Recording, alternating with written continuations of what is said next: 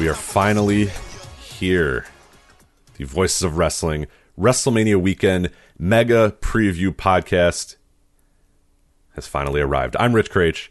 Over the next, I don't know, I'm recording this before I'm finished with all the other episode segments, so I don't know how long it's going to be, and I'm not quite sure how many parts it's going to be in either, but this is a multi-part WrestleMania Preview Podcast. We are restricted to just about 3 hours per upload, so it'll be broken up in those segments. They'll be doing somewhat mildly chronological if I can, but we will be bouncing around quite a bit as well. So if you're new to Voices of Wrestling, if you're new to the Voice Wrestling flagship, if you're new to our WrestleMania weekend coverage, what we do here is we have previews up right now. They're posting throughout the week over at voicesofwrestling.com. We try to preview each and every show that is going to be running during WrestleMania weekend. I think we do it better than anybody else.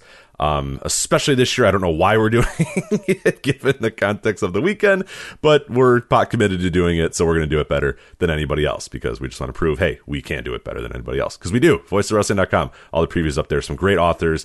We have some special columns as well about WrestleMania weekend matches that were super important to us or ones that we really memorable for whatever reason, so those are up there as well at voicesofwrestling.com. So a lot of really good stuff on the website right now to kind of get you ready, and then we'll have coverage throughout the weekend as well. We tend to do a little bit more in the preview space versus the review space, but we will have reviews and stuff for a lot of the big shows and a lot of the big events as well. So as far as this segment, this thing that you're listening to right now, what this is the Mega Preview Podcast. And again, if you're new here, what we do is it's myself and various members of Voices of Wrestling, various contributors to Voices of Wrestling, and we basically cover as many different shows as we want. I put a giant spreadsheet up that has every single one of these shows, and then people pick and choose the shows that they want to talk about. We try to keep them in somewhat, in some sort of theme or some sort of block theme or whatever, but sometimes we jump around, sometimes we'll jump to some different shows, but, we'll have one person cover WrestleMania, and then we'll have one person cover NXT, but we might have somebody cover,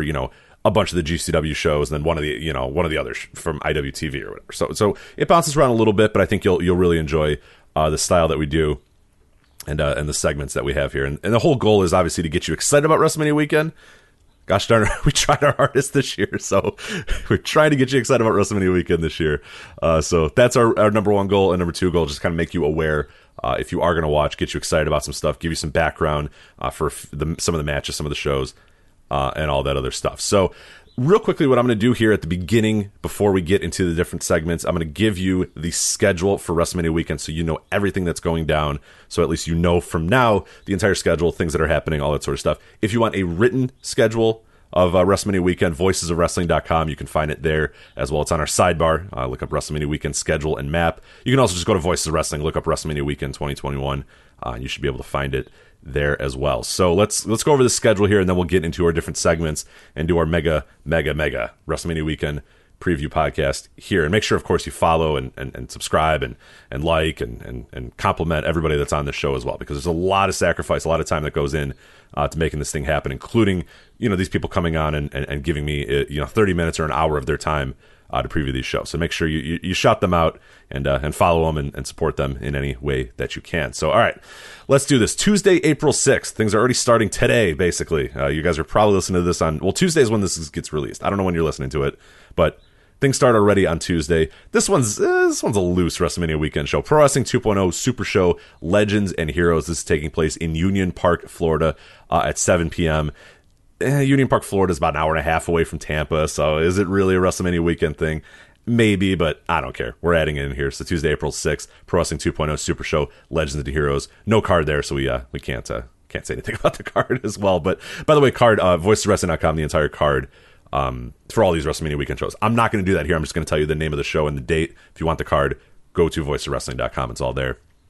Wednesday, April 7th, the official beginning of WrestleMania weekend. No Peace Underground Fatalism starts at 8 p.m. from the Soundbar in Orlando, Florida. That will also be streaming on independentwrestling.tv. NXT TakeOver Stand and Deliver Night 1 is also on Wednesday, going head-to-head, obviously, with AEW Dynamite.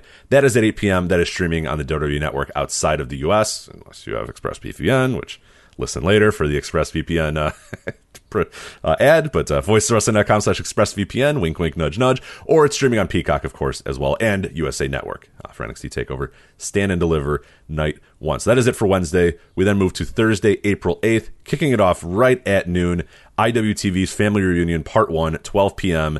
from the 81 Bay Brewing Company.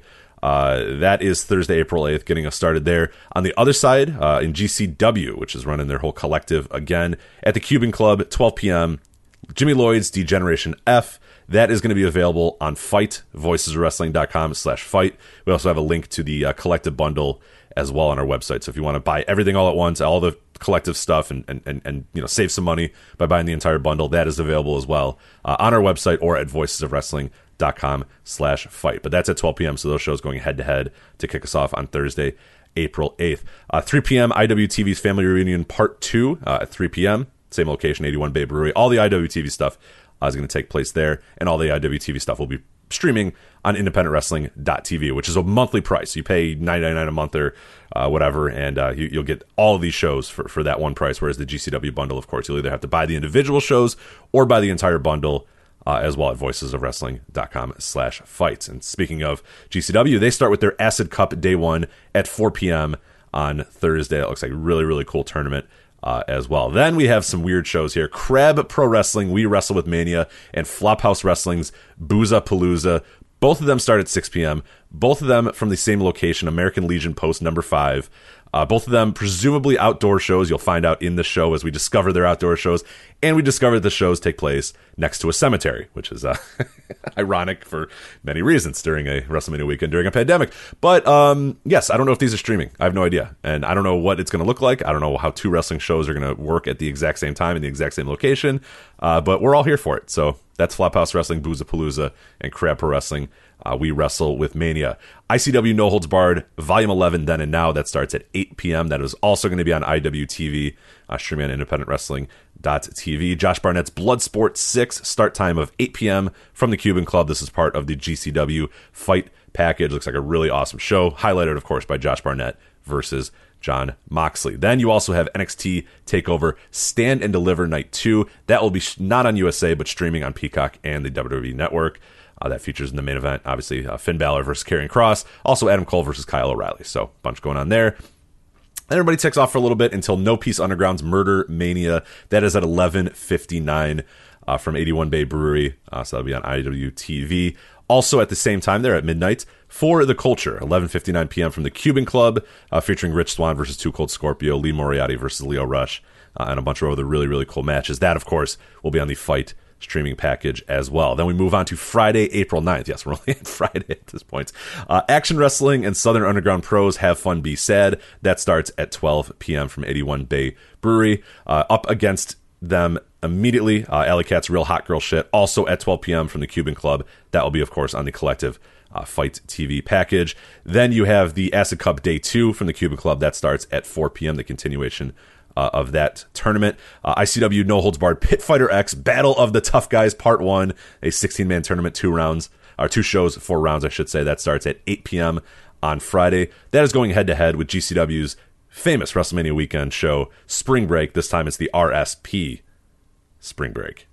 Ricky Shane Page won the rights to the Spring Break here. It's going to be featuring Ricky Shane Page versus Nick Gage, the highly anticipated indie feud here. This will be taking place from the Cuban Club and will also be, again, on the Fight package. There's also the GCW We Run This Town 2021 schedule. They're not streaming as far as I know, but they are running all day on Friday.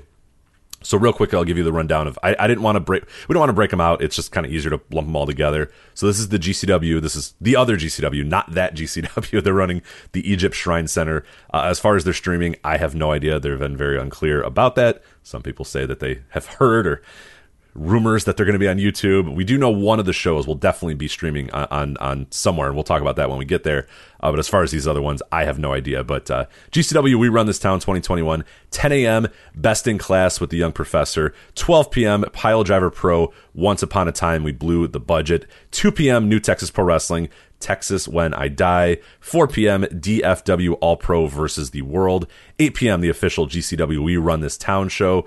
And 11:59, Ladies Night Out, midnight in Tampa. And this will be streaming live on the Title Match Network, titlematchnetwork.com. And that features Ivelisse versus Sue Young, Jordan Grace versus Alley Cat, Jazz versus Kira Hogan, and a bunch of other pretty good stuff. So that is the GCW package here. We'll go back to our normal Friday schedule here. Guava Mania from Zawa Live. That is at 8:30 p.m. from the Pegasus Lounge. I do not believe that is streaming live, but I guess I could be wrong. But as far as I know, that will not be streaming live. ICW No Holds Barred Pit Fighter X, Battle of the Tough Guys Part 2. That's on Friday as well at midnight. And then a very highly anticipated show. You will hear many people throughout the next few hours say, oh, the show that no one's talking about is Violence and Suffering Lucid Dream. And literally 7 people, I think, said that this was their favorite match or favorite show of WrestleMania weekend. But Violence and Suffering Lucid Dream, 11:59 p.m. on Friday from the Cuban Club, streaming on the GCW fight package over there at voicesofwrestling.com/fight. So things open up a little bit here with Saturday, April 10th, 11 a.m., Effie's Big Gay Brunch. That's from the Cuban Club, again, on the GCW Fight Package. Also, an hour later, Tony Deppin's Beer House takes place on the independentwrestling.tv. That's at 12 p.m. Planet Death, the Alex Colon Produce Deathmatch Show. That's at 3 p.m. from the Cuban Club. That will be on the GCW Fight Package. Beyond Wrestling's Time Capsule. That'll jump at, or get started at 4 p.m. That will be on independentwrestling.tv. Then we jump to Unsanctioned Pro, Fueled by Spite. That will be at 7 p.m. from the Cuban Club, the GCW Fight Package. And then we get ICW No Holds Barred Volume 12, Farewell to the Pawn Shop. That is at 8 p.m. from the 81 Bay Brewing Company. And also on Saturday, you have No Peace Underground, Shallow Graves, 11:59 p.m. from the Cuban Club. GCW Fight Package for that one as well. And then I don't know if we know the time yet, even though we're days away from it, but WrestleMania 37 Night 1 will also be taking place at 7 on Saturday, presumably starting somewhere around 7. I'd imagine maybe 8. I have no idea exactly when this is starting. As of this recording, they have not announced that, so I can't tell you. But that is the Saturday lineup. And Sunday, things are pretty calm. WrestleMania 37, Night 2. That's all you got there. Start time, question mark, question mark, question mark. We're not sure.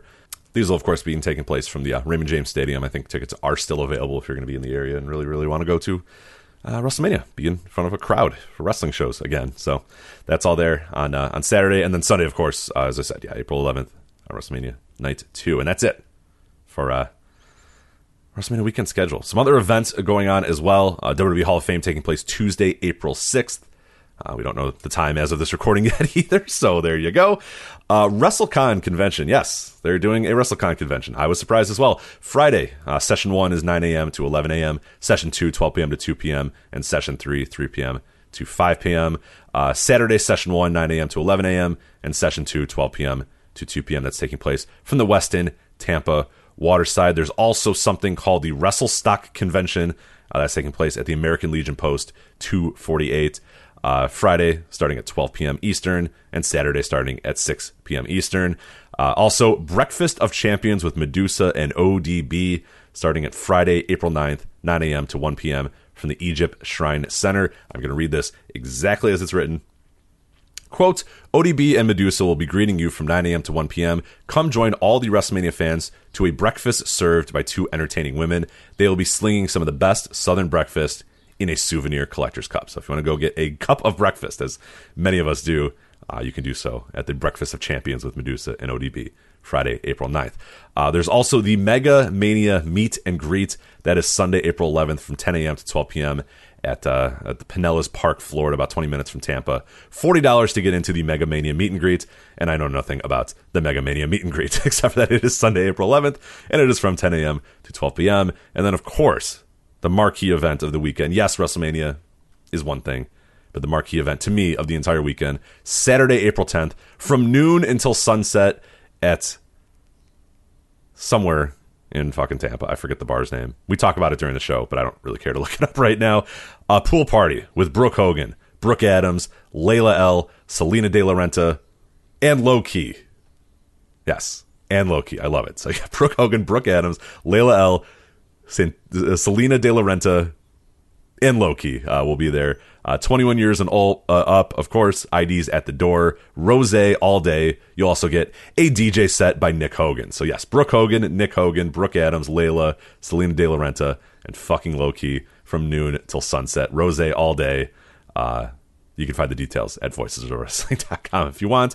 And I think that's it, folks. So again, voicesofwrestling.com, VOW streaming information on there as well, the GCW fight package, also independentwrestling.tv. We also have a map up there as well if you want to kind of map things out if you're going to be in the area or want to figure out these shows. We have ticket details for all the shows that gave us ticket details and all the ones that we could figure out and find. But that is about it. So what we're going to do now is go into our special segments here. As I said, I don't know how many parts this is going to be, but it will be split up in 3-hour increments. So however many we can get in 3 hours, or just under 3 hours, or just over 3 hours, we're going to do that. I don't know yet because I'm not done recording all of the sessions yet, but should be at least 2 parts, maybe 3 parts, but we'll see when it's done. But make sure you listen to all parts of them. Make sure, again, as I said, support the people that came out of the show and helped us out with this. But we really appreciate it, and let's have a great, fun WrestleMania weekend. And even if we're not, there live, if we're just watching it on TV, hopefully we can discover some people that we've never heard of before and support some independent wrestling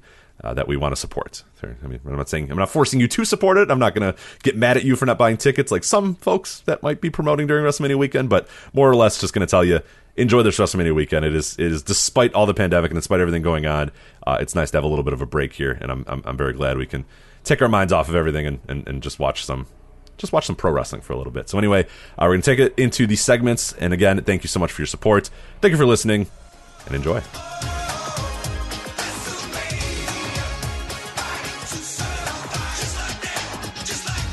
All right, and leading off our WrestleMania weekend show-by-show preview is Taylor Mainberg. Taylor, how's it going? Hi, I'm so happy to be here. I love doing this every year. It's always very exciting and a sort of interesting year to be doing it. So looking forward to this one. Absolutely. So Taylor, by the way, if people do not know, you're a co-host of the Jumping Bomb Audio here on the Voice Wrestling Podcast Network, at JBomb Audio on Twitter if you want to find out about that. One of the better shows I think we've released over the last few years here in terms of just like covering a niche that I don't think a lot of other people are doing a great job of. So really happy to have you guys on board. I've really enjoyed the show, and I'm learning a little bit as I go along as well. And I know that the feedback has been pretty great for you guys too. So yeah, I'm glad to hear that. I did it as a way to, help people in a way that I think I would have appreciated, learning about this information when I started watching Joshi wrestling. So if we can help people get more into it, learn more about it, all the better. And that's what we're looking to do. Yeah, and it's a great time to do it as well. I mean, that last year I think was really, I mean, you look at our match of the year, you look at our reviews, you look at our previews, you look at your podcast, you look at everything. It is definitely a year where Joshi just kind of really got going in terms of new fans. Stardom obviously grew tremendously. A bunch of other companies grew with, in terms of Western fans at least jumping in and trying to kind of learn about this and understand this a little bit. And maybe the companies haven't been as adaptive to that as well, but it has been pretty interesting to see. And I'm very curious how the next few years go. But that's always something that I love doing with Voices Wrestling, is trying to find what that next thing is that's going to kind of explode or get big or whatever. And I really truly think Joshi over the next few years, it'll be very interesting to see, look back on 2020 and all the weirdness that it was, but also look at it as really the changing the guard in terms of Joshi really, really growing in the West. So we'll see. Yeah, there's been a lot of better sort of communication with Western fans, as well as access to a lot of these shows that in the past would have happened and you would have never been able to see them, now are easily accessible. Now, some of that is due to, sort of the drawback of all this COVID stuff. So it's been sort of the silver lining, is that there's more access than ever. Tokyo Joshi just announced they're going to do an English show on Wrestle Universe, which is really exciting. So yeah, it's all taking off. Hopefully it's the beginning of something really big.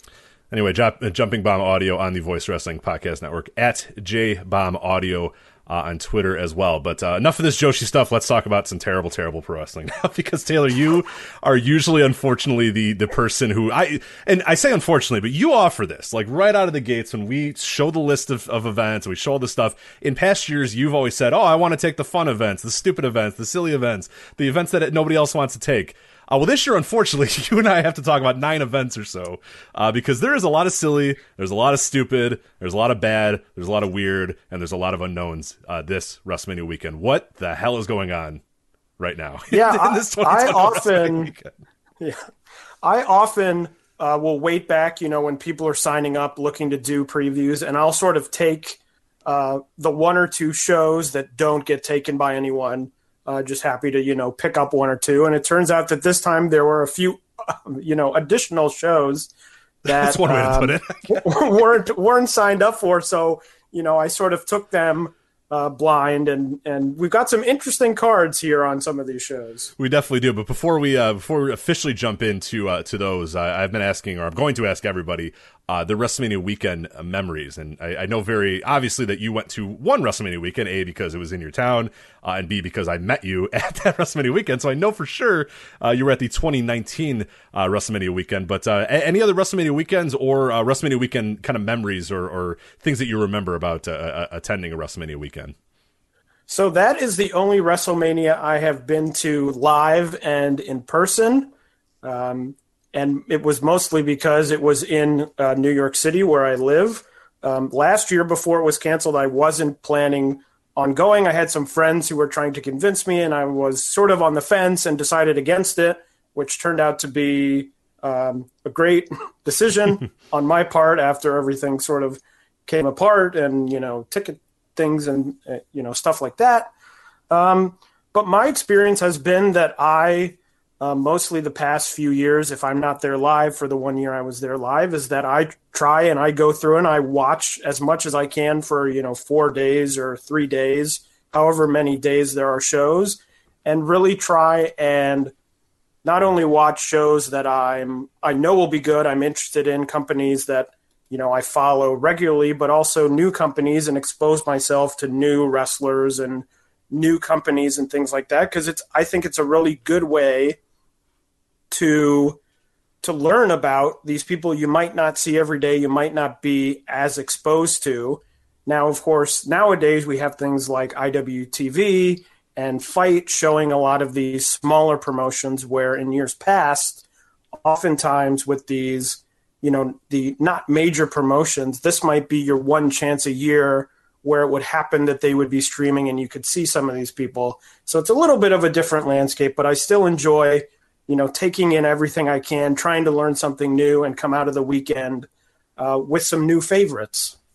Absolutely. And, there are plenty of opportunities in this WrestleMania weekend, because a lot of the heavy hitters are either just not existent anymore or not here. But obviously, still in the midst of a pandemic, you're definitely getting some new companies, some new promotions, a lot less international flair this WrestleMania weekend. And it potentially has the opportunity to there are a lot of people that we are going to, over the course of this next 45 minutes or whatever, you and I are going to list a bunch of people that I have never seen a match of, that you've probably never seen a match of, that I'm guessing 90% of people listening have never seen a match of. And in one way, it's kind of like, oh man, look at this. But in another way, it's exciting, because that next crop of indie talent has to come from somewhere. And God, yeah, hopefully, praying and hoping and praying that it comes from some of these shows. So we'll kick it off right here with a show that I feel is a little unfair to count as a WrestleMania weekend show, but we're going to do it anyway for the purposes of completism here. But Tuesday, April 6th in Union Park, Florida, which is about an hour away from Tampa. It's closer to Orlando, but we're going to count it anyway, because it's Pro Wrestling 2.0 Super Show. Pro Wrestling 2.0 Super Show here, Legends and Heroes. The only problem, though, is that as of this recording, they don't have any matches announced. So, Taylor, take it away. I'm always fascinated by these shows, especially this year, where there's all this sort of up in the air about whether people are going to want to come, fly on a plane or drive down to WrestleMania weekend to run a show on a Tuesday that's so far away. It's just an always fascinating thing that I do wonder how well these sort of early bird shows do, and especially this show having not announced, to my knowledge, anything at all. Seems like it might be. Now, tickets are only, I think, $20 at the door. But just seems like a strange time, a strange decision to run this show, I guess. Right, and even if this is like kind of, and I'll admit that I know very little about Pro Wrestling 2.0. It appears to be a training school outside of Orlando. Even if this is like your normal schedule, is, hey, we run these Tuesday shows, we run them, maybe just take this week off or come back, next week, or it's just, you're right. It's anybody that is going to go to a wrestling show and is in that area or is traveling or whatever, there's so many other options, and there's 4 or 5 more days of shows coming up that it just seems very difficult that anybody who's arriving there or lives in the area is really going to say, okay, let's kick off WrestleMania weekend on a Tuesday and go. And especially if you're staying or living in the Tampa area, you got to drive an hour and a half out there to go to this show when there's already going to be just an ungodly amount of wrestling coming your way over the next few days. So yeah, this is an interesting one here, but I don't know. We'll see. There's no card announced as of this recording, so maybe there will be some legends and or heroes announced. But as far as the show poster right now, there appears to be neither of those. But we'll see what ends up happening with Pro Wrestling 2.0. But let's move on now to Thursday, April 8th, 6 p.m. from the American Legion Post number 5. Taylor, I need you to tell me everything you know about Crab Pro Wrestling and their We Wrestle with Mania show. Thursday, April 8th, 6 p.m. Crab, all caps, Crab. So they're a heel Crab, I guess. So what do you know about Crab Wrestling? Is this an acronym, or is this, what the hell? Just tell us what you know about Crab Wrestling. It is a Maryland-based promotion. I did some research into Crab Pro Wrestling once I was in this spot. Are they aligned with the Seafood Pro Wrestling in Japan? Because that's not a bad idea. If they should really call them and see if we can do some joint shows. I don't think they are, and I don't even think they've been doing anything over the past 8 months, because I looked at both their YouTube and their Twitter account, and the Twitter account and YouTube have been silent since about June of 2020. Not and ideal for promoting and then popped back up to say, we're running a WrestleMania show. So it appears that they are a promotion that runs in Maryland, although hasn't been running, clearly. So we'll see what they can do. I guess a good opportunity to gain some new fans. It's sort of close to me in Maryland, not too far away. So maybe if they really blow my socks off, maybe I'll be going down to Maryland to see some more Crab Pro Wrestling. And there's some interesting names on this show. We're kind of laughing and joking about it here a little bit, but announced talent, you got Hornswoggle, of course, WrestleMania weekend mainstay Hornswoggle. That man, he makes all the money he needs for an entire year during a normal WrestleMania weekend. So good for him. The Sandman is here as well as an announced talent. Kevin Sullivan, I imagine that's the Taskmaster Kevin Sullivan. Gino Medina, we'll talk about him in a bit because he's actually in an announced match here. The Carnies, the Ugly Ducklings, the Gym Nasty Boys, and the Capital Vices, who we'll talk about here in a bit. But as far as some other matches on the show, a Pure Rules match, grabbing some Ring of Honor Pure Rules, Gino Medina versus Rhett Titus. You have Mikey Banker versus the Dread King Logan. That's for the Crab Heavyweight Championship. MM3 versus Mr. Grimm versus Myron Reed. So again, Myron Reed, another name probably familiar to a lot of people listening here. The Death Threat Army versus Terrence and Terrell versus the Capital Vices. And then Jaden Newman versus Roxy for the Crab U.S. Championship. That's a intergender match there. Jaden Newman does a lot of stuff with IWTV and whatnot. Roxy, a young woman's wrestler, and they'll be fighting for the Crab United States Championship. So, all joking aside, there's some interesting names on that show, right?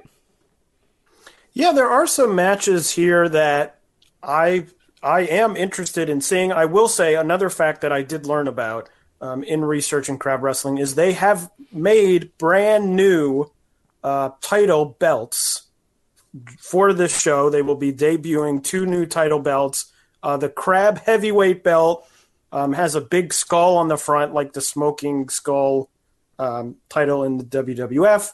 And the Crab U.S. title has a big eagle on it. So taking some, being influenced by some maybe past titles.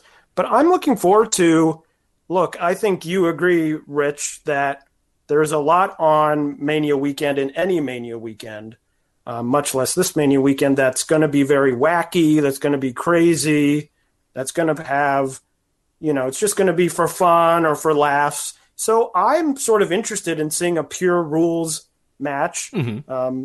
I'm a fan. I'm sort of a long-time fan of Rhett Titus as someone who was got into Ring of Honor and then got into the larger world of wrestling through Ring of Honor at the time when he was sort of coming up and then was in All Night Express. So I sort of have a soft spot in my heart for him. I don't know that I think of him as like an incredible wrestler, a great wrestler, but whenever I see him on a show, I'm happy to see him. So I'm looking forward to that.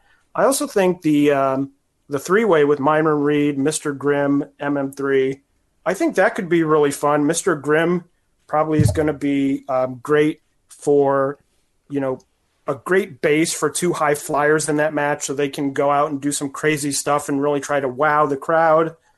So I think that one could be good. I mean, I think the card overall is we were sort of laughing about crab wrestling. I think it's a fairly strong card and a fairly interesting card that could have some good matches.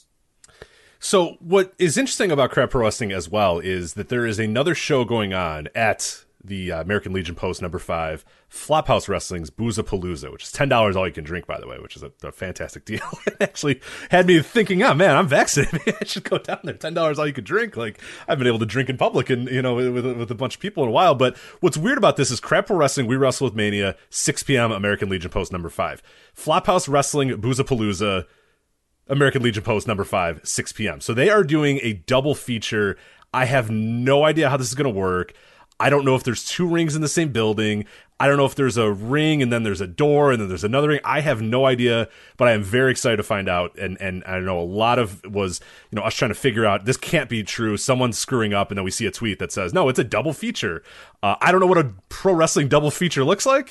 But I'm interested to find out what it does. Are they wrestling concurrently? Like, that would be kind of interesting. I have no earthly idea what the hell this is going to be or how big this American Legion Post number 5 is to maintain 2 pro wrestling shows at the exact same time. So I do know, I think the Crab show is happening outside. Now, I don't know if the other show is happening inside. Okay, that could change it for sure. Okay.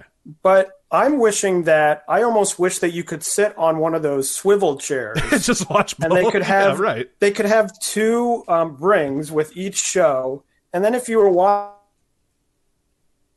okay, not really into this match right now, you could just swivel and be watching the other show and go, oh, this show, it's sort of like flipping between 2 basketball games. One goes to commercial and you flip to the other one to see what's going on. I think that would be fun, but I think probably what will happen is that one will be outside and one is going to be inside, especially with the beer stuff, all you can drink. I would imagine that one would be inside for, alcohol license reasons or whatever. I think I have an update here, and unfortunately it took a little bit into the show to figure out. Both shows are going to be outside, so your swivel chair idea might not be impossible. It might not be impossible. You could, presumably they'll be like somewhat close to each other, so that changes everything. So that is the update that we were able to get here from Mr. Jacob Cohen, who does a great job of kind of keeping everything from WrestleMania weekend together. It says Crap Pro Wrestling and Flop Out Wrestling will be outside, so both shows outside at the American Legion Post number 5. So your swivel chair idea still has life. So that is Crab Pro Wrestling. That I do not believe right now we have any streaming details there. I believe that is just live, but again, things may change as we get closer to the actual WrestleMania weekend. But all right, let's jump ahead now to Friday, April 9th, and this hellacious run that we're going to go on, you and me, Taylor. We're going to start off first with GCW. No, not that GCW, the other GCW, who has an entire set of shows. We Run This Town. So let me get my breath here real quick. So, all right, so GCW We Run This Town begins at 10 a.m. with Best in Class with the Young Professor. At 12 p.m., Pile Driver Pro. At 2 p.m., New Texas Pro Wrestling. At 4 p.m., Dallas-Fort Worth All Pro versus The World. At 8 p.m., GCW We Run This Town. And then at 11:59, Ladies Night Out, midnight in Tampa. So this is streaming live on the Title Match Network, that Ladies Night Out, midnight in Tampa. I don't know about the other stuff, if that is as well, but Egypt Shrine Center, in Tampa, GCW We Run This Town, 10 a.m. all the way until probably past midnight, probably 1 or 2 a.m. That's a lot of wrestling in one place. Could you handle staying in one place for the entire day of 12 plus hours of pro wrestling? I'm not sure I could, although the name of the building being the Egypt Shrine Center, I haven't been to a show live in over a year. I would be fascinated to learn, what does that building look like? What's the vibe of that building? Just Egypt Shrine Center sounds so interesting to me. But I don't know that I would stick around for that long. It would probably be a lot of sitting, watching all these shows. But if you don't want to move around, if you don't want to worry about having to go from place to place, especially with everything going on, it might be a good place to park because, looking down these cards, there are a number of matches that I have some interest in and I think are pretty good. And even some shows that haven't announced all their matches have some pretty good talent listed for the shows. So it's pretty interesting. If you look at this venue on Google Maps, it appears to be an empty lot, but it is a real place. I think they just recently built it, but it's the Egyptian Shriners.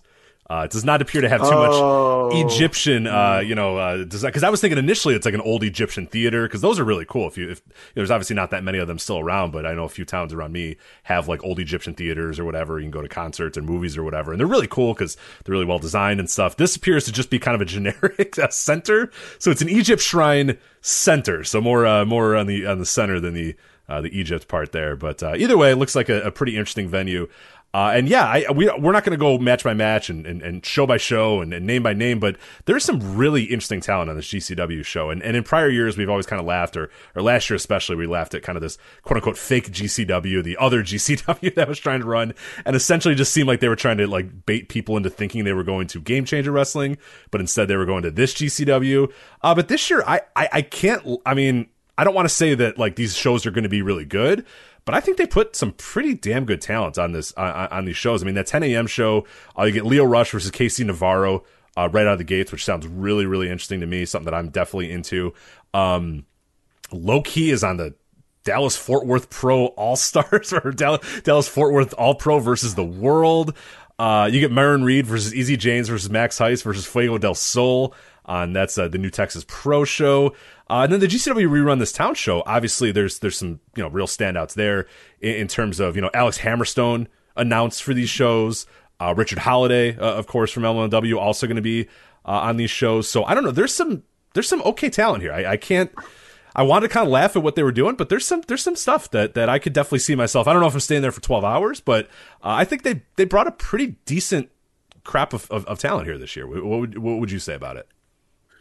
Yeah, I mean, it was the same for me. People, Shane Taylor and, Michael Tarver, which was an interesting one. Holodead, as you talked about, Alex Hammerstone, JTG. I mean, a lot of people who, when you first think about, it's the fake GCW doing, running these shows, running this event, you would think, okay, it's probably going to be a lot of local talent. But I think they have a good number of people I'm interested in. I mean, they have an Impact women's championship match on the New Texas Pro Show with Deonna Purrazzo wrestling Roxy, who we already talked about.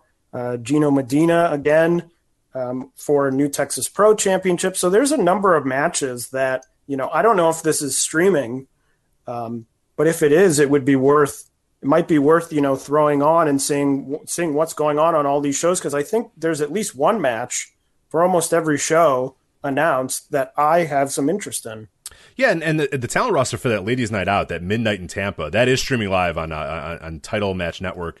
.com. I mean, that is a pretty loaded show for like a midnight, women's show. We got Jordan Grace, Sue Young, Kira Hogan, Genocide, Faye Jackson, Heather Monroe, Alley Cat, Harlow O'Hara, Holiday, who you mentioned again, and Alejandra the Lion. I mean, that's any normal indie running that sort of women's roster would be, that's a good show. That's like a lot of talent on there. And like you said, that's some top tier talent. That's champions around the world. I mean, that's a pretty big show for a midnight in this kind of weird, interesting, other GCW thing. But yeah, this ladies night out, it is streaming live. So that's definitely one to keep an eye on if you are going to be up that late and really into just watching even more wrestling. Yeah, that's a show that if you announce that roster in a sort of quote unquote regular WrestleMania weekend year, I don't think it would be all that out of place to announce, that group of women. I think they've got a lot of talent there that I think will draw people in and hopefully will get people out at that, midnight time slot. Absolutely. Now, there's not much else going on at that midnight slot for on that Friday. You have ICW, No Holds Barred Pit Fighter, which again we'll talk about, or actually we'll talk about VXS. Lucid Dreams here in a bit, but yeah, if you're not into kind of like shoot fighting or hardcore, then it's not a bad idea to stick around the GCW show and go check that one out. But yeah, definitely cool that they're streaming that live. That'll definitely be one to keep an eye on. But that is the random GCW. So yeah, we don't know about the streaming just yet for them, but I mean 10 a.m. all the way until probably 1 or 2 a.m. Wrestling coming from the Egypt Shrine Center. But let's move ahead now to, again, Friday, April 9th, we're going to stay there. We're going to jump ahead to 8:30 p.m. And Taylor, we have back-to-back shows from ZOA, Guavamania 1 and Guavamania 2. What can you tell us about ZOA, Zawa, ZOWA, whatever the hell? I don't know if I know how to exactly pronounce it, but... So I think they're from aren't they from your neck sort of the of woods? Yeah, they're kind, so they are Midwestern. They're like Western Illinois, Iowa, that sort of stuff. So like it's one of those like my neck of the woods, but it would take me like 7 hours to drive to one of their shows type of things. You know what I mean? Like what when you live in the Midwest and land is just fucking vast as hell. But no, I'm familiar with a lot of these talents. A lot of these people are kind of local guys. JJ Garrett, who appears here all the time, and now people from AEW that watch AEW Dark are probably aware of him as well. Brew Baker, always a local guy that was hanging around a lot. CJ Esparza, one half of Zero Gravity. Some people might remember him as well. Hartenbauer, again, another kind of local guy as well. So there's a lot of sort of that talent, like Midwest talent in here. But yeah, I will admit that as of right now, I don't know much about Zawa, even though it is quote unquote in my neck of the woods. But what have you found out about this company so far? I believe they're very entertainment. I believe the name of the promotion, or sort of the subtitle of the promotion, is like wrestling entertainment. I haven't seen much. I did see one match where one wrestler took over another wrestler's body with a voodoo doll, I believe was the story of the match. So I think it's going to be more of a sort of lighthearted type of show. You did skip over the name that stuck out to me, Brian Idol, who I think I will probably be seeing Brian Idol on wrestling shows when I'm 80 years old, as he seems to pop up on If I'm watching a show and I haven't seen him in 4 months, he will appear on a show that I'm watching without fail. He shows up all the time in New York on these weird spot lucha shows that they sometimes have when they'll bring in like Psycho Clown, and it's a bunch of local talent, and then like Brian Idol will be on the show because it's his ring or something. But yeah, he was like an old FIP guy, right? Like I remember seeing him in like 2016 FIP or whatever. He's just like an endless. Yeah, he was like in that. He was in the sort of WWN universe. I don't know if you want to call it that, but I think he often gets on shows by helping out. He says, "Oh, I'll help you out with XYZ, a license or a ring or something, and then put me in the opening match or something," which is how he gets on the show. But also the second Guavamania show is going to involve, I believe, 01 USA, which was a sort of long dormant brand, which has now been revitalized. I don't even know how much connection they have to actual 01. Almost none. Yeah, I've been to a 01 USA show, and I'm not entirely sure of anybody that actually works there or is aware of, has any clue that there's a 01 in Japan. It's very strange. I don't know how it began. I have no idea how it got here.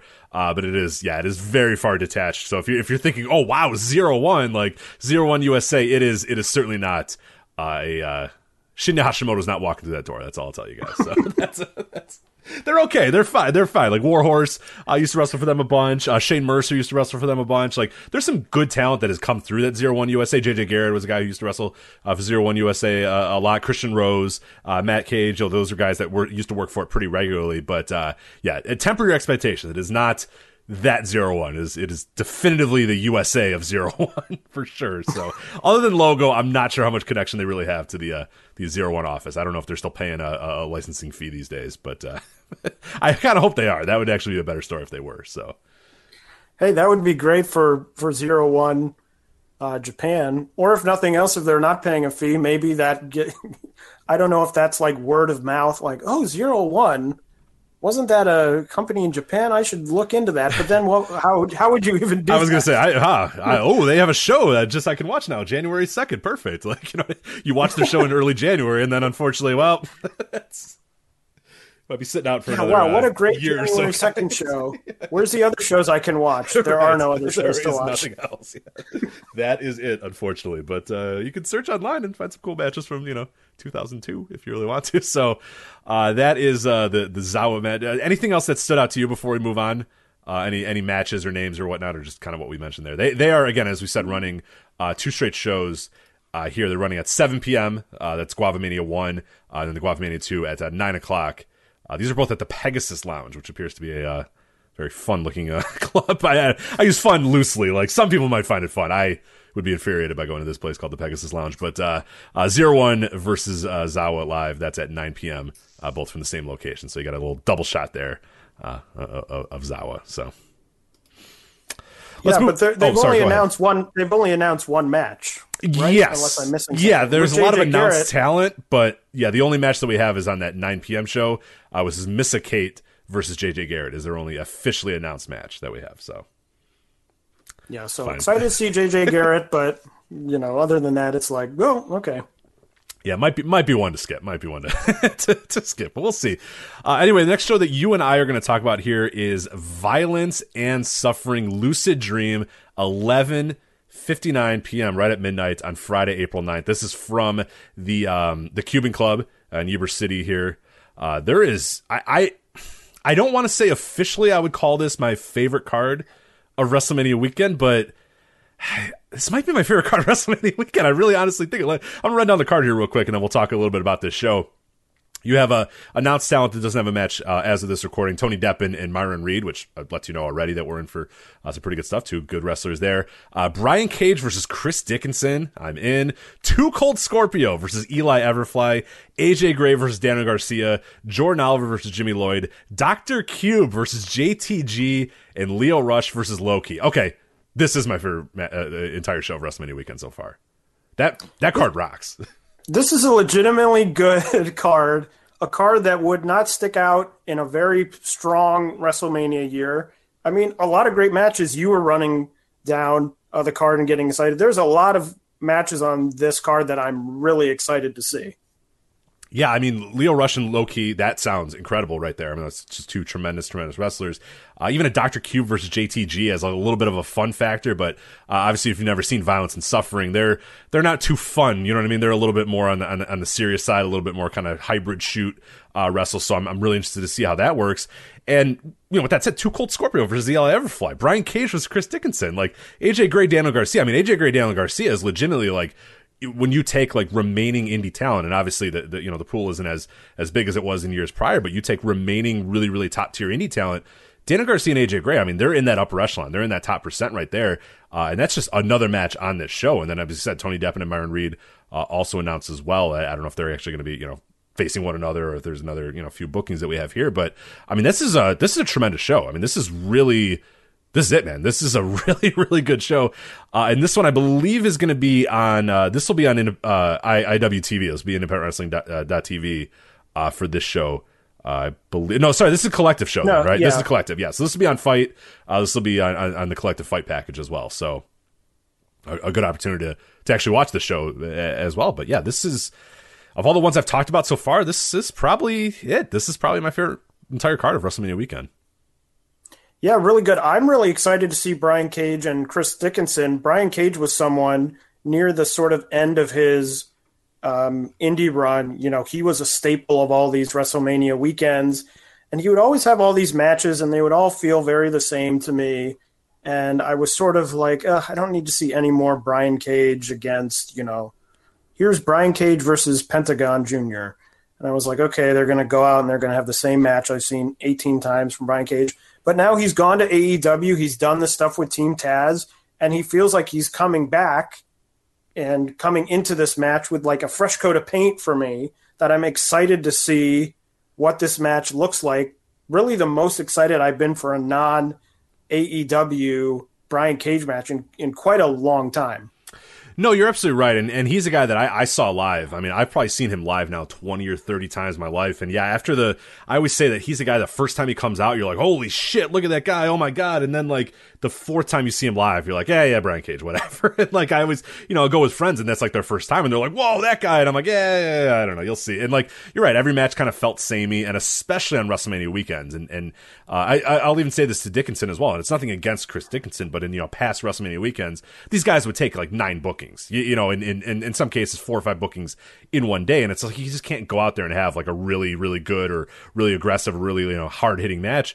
But this, I mean, there's no reason they shouldn't do that. And I mean, I don't know what we're going to see here from these guys. I know Chris Dickinson is probably going to give 100%, and Brian Cage, even at half speed these days, I think has really refined his in ring and refined his character. So yeah, I'm really, really excited to see that match. That might be one of the better matches of the entire weekend. There's a lot of stuff on the show that could really challenge for being the best match of the entire weekend. So yeah, really excited about that show. 11:59 p.m. On Friday. So Taylor, we're going to jump ahead one more wrestling show, and then we have one more thing to talk about here.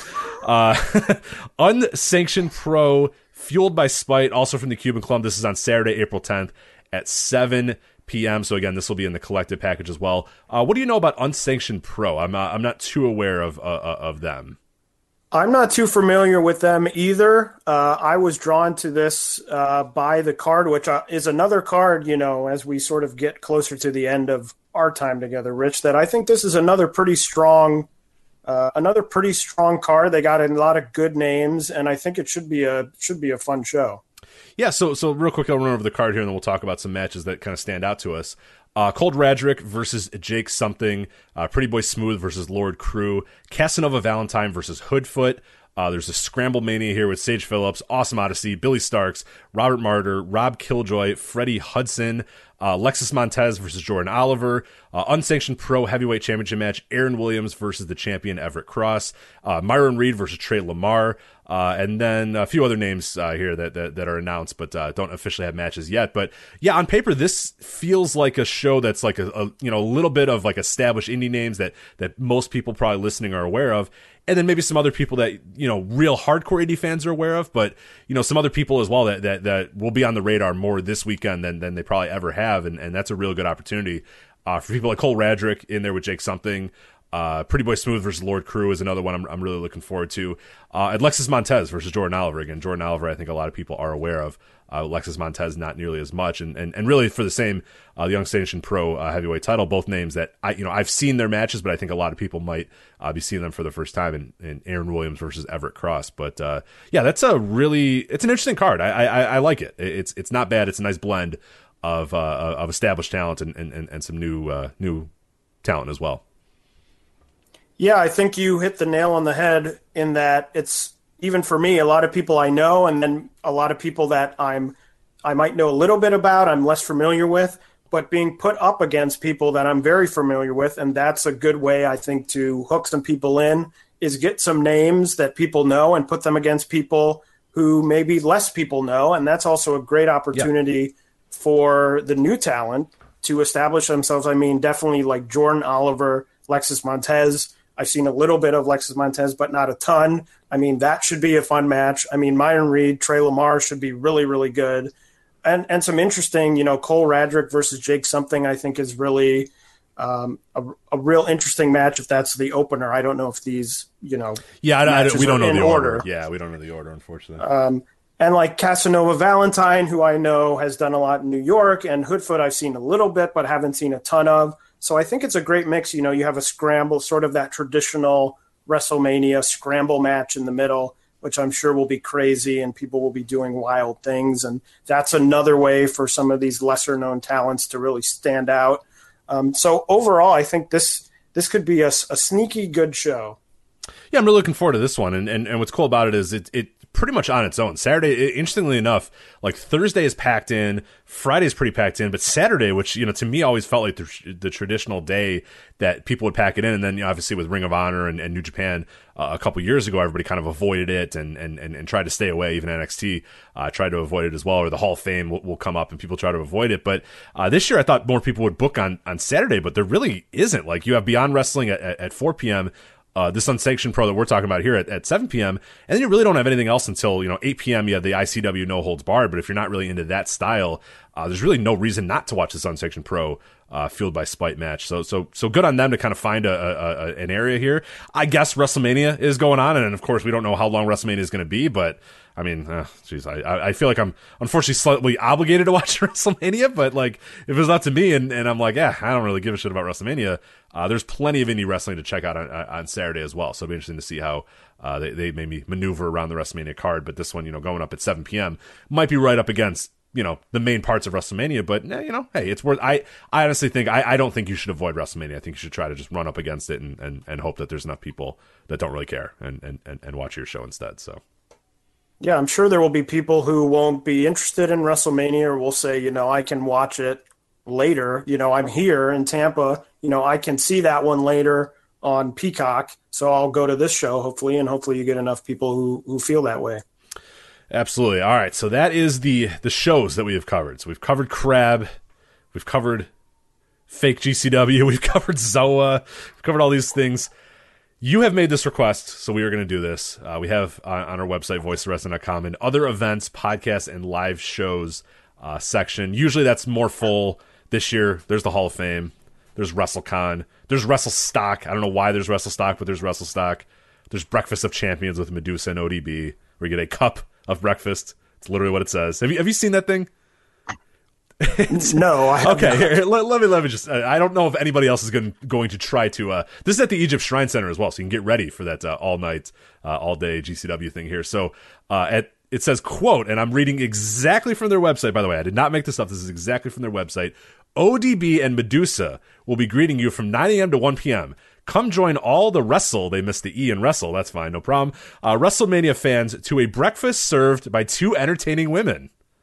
They will be slinging some of the best Southern breakfast in a souvenir collector's cup. How often do you eat breakfast in a cup? That's not a smoothie, I guess. I would have to say never. I'm not much of a breakfast guy, but I've never had bacon and eggs in a souvenir cup. But you can do that if you go to the Breakfast of Champions with Medusa and ODB at the Egypt Shrine Center. Friday, April 9th, 9 a.m. to 1 p.m. There's the Mega Mania meet and greets, which I don't think we have any information about, but it's $40, so go pay that. But the main event here, I can't believe this. Saturday, April 10th, noon to sunset, Taylor, at 700 Courtney Campbell Causeway in Tampa, Florida. I think it's some outdoor bar. I don't even care to look at what the name of it is. It's Rosé all day, baby. Pool party with Brooke Hogan, Brooke Adams, Layla, Selena De La Renta, Low Key, and a DJ set by Nick Hogan. IDs at the door, 21 years older, 21 years and up for the Rosé all day. DJ set by Nick Hogan, noon to sunset. Taylor, what in God's name? Imagine going to this. I kind of want to. You know what I mean? Okay, I say that. But you and I experienced something when you and I were standing shoulder to shoulder at that horrific WrestleMania weekend show, the Blackcraft Wrestling show, that went until ungodly amounts, 5 a.m. or whatever the hell it went to. This feels like an experience. If I was going to WrestleMania week, I might have to go to this. Right? It does feel like a thing when you say the name Rosé all day that it should always be accompanied by an air horn right. sound every time you say it. Welcome to Rosé all day. Yeah. I'm just imagining. Okay. Brooke Hogan, Brooke Adams, yeah. Layla, Selena De La Renta, and Low Key. Yes, that Low Key. But what are they doing? You get there, you're at a pool party. Yeah. Right. Do you think like Layla L is going to be standing in the pool as like people like throng around her? And especially near the end of the day, probably progressively drunk people, drunk off rosé. I would imagine I would hope that they would have rosé at an event called Rosé all day. I just can't imagine what is going to happen. I don't know. Are these people going to like rotate? Like, okay, from noon to 1 o'clock, Selena De La Renta is going to be in the pool, and then from 1 to 2, Brooke Hogan is going to be in. So that you like get a break. It's like the costume characters at Disney World, where they're like, okay, you need a break. Right. Yeah. You got to go back and like take the costume off and get some air conditioning and get away from all these weird children at Disney World. But I just can't. I mean, I hope they're getting paid a lot of money to do this. To be there, it's going to be at least 7 hours. Yeah, yeah. So when I originally thought of this idea, I was like, that's not the worst idea. Is like have dumb Nick Hogan do a dumb DJ set and have Brooke Hogan and Brooke Adams and Layla and Selena dance around in bikinis or whatever. There's enough people they're going to pay any amount of money to go there and be there and see that and do whatever. That's fine. I get it. I understand it. Then when I read that it's noon to sunset, I had the same idea that you had. Like, is Layla just going to have to be, like, gyrating in front of Nick Hogan for, like, 7 hours straight? Like, that's unsustainable. You can't do that. And, yeah, are they just going to sit in the pool? And is it, like, a pool meet and greet? I have so many questions about Rosé all day. But you can reserve a table or a private cabana, Taylor. So if you want to, you could do that. You can.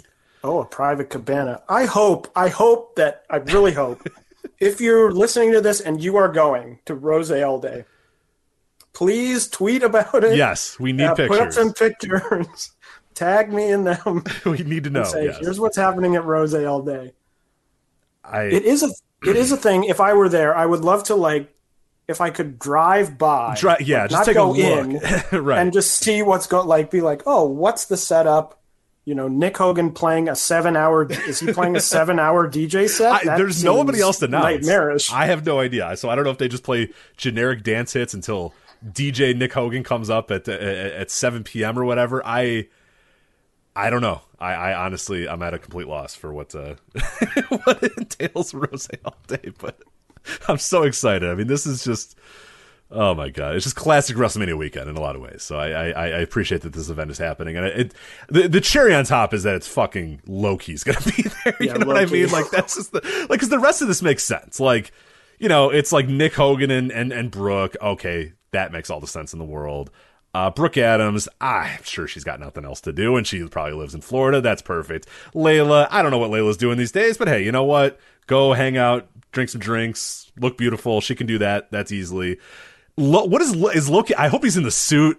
I hope he just stares at everybody. You know what I mean? Because I can't see Loki in like a swim trunks, right? Is he in the pool? Is Loki in the pool? I don't think. I can't imagine Loki in the pool. Right. Does that man go in pools? He doesn't go in pools, right? If you're in the pool, you're essentially saying to anyone who's there, "I am open." Right, come up to me. To be spoken to. Right, and I don't feel like Loki would want that to happen. Although he's only on, 2 other shows? Yes. He's only booked on 2 other shows, right? So I would hope he's getting paid a lot of money, enough money that he was like, sure, I'll come do this event for 7 hours instead of doing like 4 shows. Yeah. Right. Yes, I'll be there. Yeah. Just don't wear the suit. It'll be like the New Japan right, just don't, when they told him not to wear the suit. Just don't wear the suit. He's definitely showing up in the suit for sure. Yeah, and Water's going to get on the suit and he's going to get upset about it and probably kick someone's head off. So, yeah. What else is there? To say about this fantastic event at Courtney Campbell Causeway? Yeah, it's at the Godfrey Hotel, by the way. I was trying to figure out what this, and it looks. I mean, it looks like a cool pool. It'd be less cool. Unfortunately, because Nick Hogan will be there, but that's all right. Hey, you know what? There is enough beautiful women to maybe counteract the Nick Hogan, but I like many pro wrestling events. There's no doubt it'll be filled with just an ungodly amount of weird dudes, more so than that. Even Layla cannot help the amount of weird, ugly dudes that are probably going to show up here. So. But also, you're in Florida. If you really wanted, I really need to go to a place where there's beautiful women hanging around water, you could probably go to a beach. You're not wrong. Yeah, there's any number of places to go in South Florida where there are attractive women and there's water. So you're right. Okay, I've now seen the way, and I will not be going to Nick Hogan's Rosé all day. But if you'd like to, you can rent a cabana or a table, I guess. IDs at the door, 21 years old and up. Yeah. Those are the only How hard rules. do you think they're carding here at Rosé all day? I'm guessing not hard, right? I've definitely stepped the roads for a little bit after, too, with Nick Hogan on the road. You might want to gonna wait a few hours or take maybe walk, maybe enjoy the hotel a little bit for a few hours. Make sure you can, when he's pulling out, so you don't have to be on the road with him. So, dear God. Well, Taylor. Well, that's what else? We have to talk about something. We got it. Like, how are we gonna end this? How do we transition? How do I say goodbye after that? So, Crab for Wrestling. That's fun. That was on Thursday. Taylor, I don't know why you do it, but I'm so glad you do, because somebody's got to do this hard work of researching Crab for Wrestling and their brand new titles, and Guava Mania 1 and 2. As well as the Rose All Day. So thank you so much. How about you get your last little plug in there for Jumping Bomb Audio and anything else you guys are doing? Yes, we do Jumping Bomb Audio, a podcast all about Joshi Wrestling. We drop it every other week. We have a show coming up that will be covering Stardom's April 4th big Yokohama show. So check that out. The Twitter is at JBombAudio, or you can follow my personal account where I barely tweet, which is at TAMAIMBO at Tamaimbo, and check it out and enjoy WrestleMania. Taylor, thank you so much. I'm glad somebody's got to do this, but you do a great service for the people here by by doing this. So thank you so much. I will talk to you later. Yes, more than happy. Thank you again for having me. And talk to you next year. Yes, absolutely. Take care, man. The madness of March has ended, but that doesn't mean winning season is over at mybookie.ag. It's April, and guys, they have WrestleMania odds. So if you want to get in on the action for WrestleMania, perfect opportunity to do so right now at mybookie.ag. Use that promo code VOICES. Again, that's promo code VOICES at mybookie.ag, and you'll secure a deposit bonus up to $1,000. Again, promo code VOICES, mybookie.ag, for a deposit bonus up to $1,000. College basketball is over, but the NBA is hot and heavy. NHL is going strong. MLB just got started, and as I said, WrestleMania odds are up there. No matter the sport, no matter the minute, MyBookie puts the action in your hands with in-game live betting.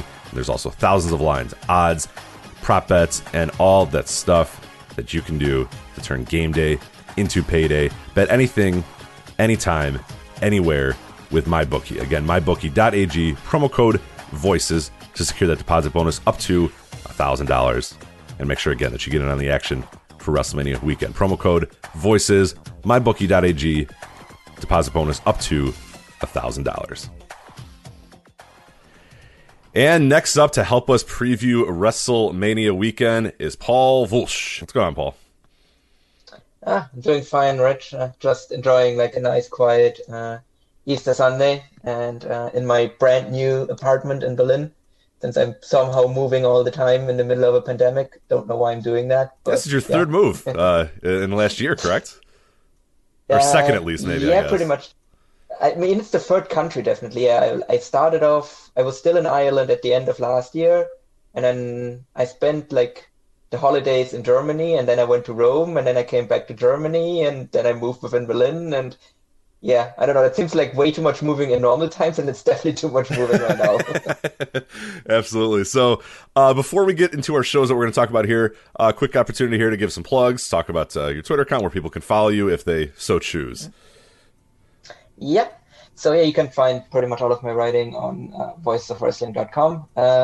I'm mostly focusing on pro stuff when I'm writing for the site, but I do watch quite a bit of the American indies as well, I suppose, and I'm actually thinking about maybe doing a bit more of that going forward. But I think maybe like the biggest thing that is coming up now is we have the Champion Carnival kicking off soon. So you're definitely going to see me write a bunch about that going forward. So be on the lookout for that. Absolutely, absolutely. So let's, as we're doing with everybody that comes on the show here, we're talking about WrestleMania weekend experiences, WrestleMania weekends you've been to.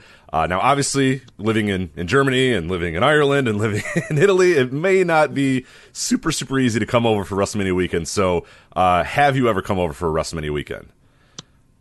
I have not. I've actually only ever been in the US once, and actually my current job actually doesn't really allow me to actually ever go to a WrestleMania weekend, because like right now is really kind of the busiest period of the year for us, where we just can't take any holidays and we're just swamped with work. all the time. Like this is actually like the only day of like the whole like Easter period where I'm not working. So like it definitely doesn't allow me to like scamper over to the US to watch a bunch of wrestling. And it actually got like so much so that actually like a couple of years ago I actually thought about like switching jobs maybe to like go to something that would allow me to go to WrestleMania weekend. And let's just say with the way WrestleMania weekend looks at the moment, that's no longer really in consideration for me. Yeah, not looking to switch jobs anymore. 2016, today, why don't you just keep your job? Probably a better idea just to keep your job. Yeah. I'd rather just get paid. Absolutely. So let's talk about these shows here. We got a few that we're going to talk about. We're going to talk about the No Peace Underground offerings for this weekend. They actually have 3 shows going on this weekend, as well as Tony Deffin's Beer House. All these are going to be from Independent Wrestling TV. They'll be on Independent Wrestling TV. The first one we'll talk about is No Peace Underground Fatalism, which is sort of cheating a little bit on WrestleMania weekend, kind of, because Soundbar, the location of the venue, is in Orlando, about an hour and a half away from Tampa Bay, where everything is happening. It's on a Wednesday, which is obviously a little bit before everything, but obviously you have NXT TakeOver, which a lot of people are kind of also considering part of WrestleMania weekend, and rightfully so. So No Peace Underground Fatalism will kind of kick really the big weekend off. I know IWTV, Independent Wrestling TV, it's part of their Showcase of the Independent, so it kicks off their coverage of the weekend, and for all intents and purposes, it's an hour and a half away. We're going to count it. It's WrestleMania weekend, so No Peace Underground Fatalism. Before we get into the actual matches of this show and everything that No Peace Underground has, what do you know about No Peace Underground, and what can you kind of let people know that may not be aware of the company or maybe not have ever heard of it before? Mm-hmm. So yeah, No Peace Underground, I think what really stands out about them is that their general gimmick tends to be that they do no ring shows. So they every once in a while, like they have run shows with a ring as well, but really the majority of the shows are shows without a ring. So basically, like the way the setup generally looks like, you have like a sound stage, and you have kind of barred off area like in front of the stage, and that's essentially your wrestling area, so to say. So, and I think really what generally is the thing for me, like whenever I actually watch like No Peace Underground, it's like it obviously like it is a very interesting gimmick to not have a ring. It can be a bit like you need a very certain type of worker to actually make that work at the same time as well. Like, because you obviously need to get a bit creative when you don't have a ring, because like you can't bounce off the ropes obviously, and just all the kinds of things you would normally be able to do in a ring. And also most of their matches as well are death matches as well. So really like it can be a bit of an acquired taste, but I think generally like atmosphere-wise, it's definitely like a very, very interesting promotion. Yeah, other stuff I've seen from them, and this is kind of the brainchild a little bit of Casanova Valentine, who started kind of the no-ring deathmatch bar scene in New York a couple years ago, and doing some research about these guys. It was kind of interesting is that these guys, they ran the bar, the bar Soundbar, but before it was called Soundbar, it was something else, and I forget the name escapes me right now. And essentially those guys were like, their business was sucking, and it was just like nothing was happening, and it wasn't doing well, and it looked like the business wasn't going to survive. And they just had this idea on Halloween to do this no-ring deathmatch thing or whatever, so they, get Casanova Valentine involved, and they do it, and that kind of is what starts No Peace Underground. And now the bar is doing well, obviously, even through COVID, which is cool, and they've, No Peace Underground has run pretty consistently over the last few years, mostly in Orlando. They've jumped around a little bit, done some stuff in New Orleans. They actually did a show in Chicago as well that I did not attend, but they've been able to kind of bounce around a little bit and do some stuff, link up with GCW sometimes. So it's kind of cool to see them, be so prominent on this WrestleMania weekend. But this No Peace Underground Fatalism show on Wednesday kind of gets our deathmatch scene started for the weekend. And this year in particular, like you said, not every single match is a death match, but most of them are death matches, and that definitely helps with the atmosphere because, the fans are going to get up a little bit more for like, two guys like brawling and then hitting a pile driver onto like a stage. That's cool or whatever, but guys, brawling on a stage and then hitting each other with fucking light tubes and stuff is a little bit, a little cooler for, the liquored up crowd at Soundbar. But, it's really kind of interesting how many deathmatch promotions and how many deathmatch like related shows are on this weekend as well. I mean, this probably the most ever, I would say. I mean, 2019 there was a few, but maybe not to the extent that this is. And in 2020, it appeared that there was going to be plenty, and that obviously didn't happen. But this year in 2021, still very deathmatch heavy WrestleMania weekend this weekend. And what's your kind of thoughts on that? Do you think that that's something that you would like if you went to a WrestleMania weekend, or do you think it's something that is a novelty for like one or two shows, but you don't really see yourself sitting down and watching 5 different deathmatch promotions of the weekend? No, I mean, I'm a big deathmatch fan. I think that definitely can be a bit of a. I think you can definitely overdo death matches as well. Like, I mean, as you mentioned, like I do really very much like death matches, but I think if like the entire weekend is majority death matches, that is kind of a detriment because you kind of get desensitized to it as well. And I think that's like really the guys put themselves through hell there. But if you see like massive, like a lot of light tube spots on like 5 shows a day, like you're not like it's not gonna have the same impact on you as it did for like the first show, I think that can be a bit of a detriment. Like generally I'm happy to see the deathmatch scene resurge a bit, but I think it is kind of, there is a danger of overdoing it as well, where it just becomes too much deathmatch wrestling and not enough variety. Like I think there's still like, I don't think it's gotten that far yet on this weekend, but it's definitely like there's a risk that we get to that tipping point. Yeah, and I never want to encourage people to not go to shows. Like if you're going to be there for WrestleMania weekend, if you're going to do stuff, if you're ever going to go to show, obviously I will always, say, hey, go to shows, watch them. But one thing I have noticed, and I've attended a few deathmatch, a few GCW shows and a few deathmatch shows live. And like you said, it's always like the first hour, you're like, oh, whoa, wow. It's just incredible the first time it hears, and you're like, oh my God. And then by like hour 2, hour 3, you're like, all right, I get it. You guys are good. And it sucks that you're like, yeah, okay, I get it. When these guys are going through like literal torture, for your entertainment, and you're like, oh, okay, yeah, I've seen it once, and a guy's going through a fucking shopping cart full of light tubes, and you're like, oh, okay, yeah, whatever. Let's see it. We saw that an hour ago. Who cares? And I do feel bad about that. So I would say if you are going, and your schedule does include multiple deathmatch shows, maybe find a way to kind of space them out a little bit, because I think you will maybe get a little burnt out. And it's just, like, to me, I feel bad getting burnt out because I'm sitting there like, whatever, it doesn't really matter to me. And like you said, these guys are going through like literal, torturous pain, for my entertainment, as I'm kind of just like, whatever. So, we'll talk the first show here Wednesday, April 7th, as I said, Soundbar, No Peace Underground, starting at 8 p.m. Independent Wrestling TV will stream this one live. Pretty decent card, I would say. Obviously bookended by the main event, which should be absolutely crazy. Eric Ryan versus Nolan Edward for the No Peace Underground Championship. John Wayne Murdoch versus Matthew Justice. Bam Sullivan and G Raver versus the Hollowed. Jamie Senegal versus Atticus Cogar. Kennedy Copeland versus Sawyer Wreck, and One Called Manders versus Perros. So, of those matches, which ones really kind of have you interested on this No Peace Underground Fatalism show?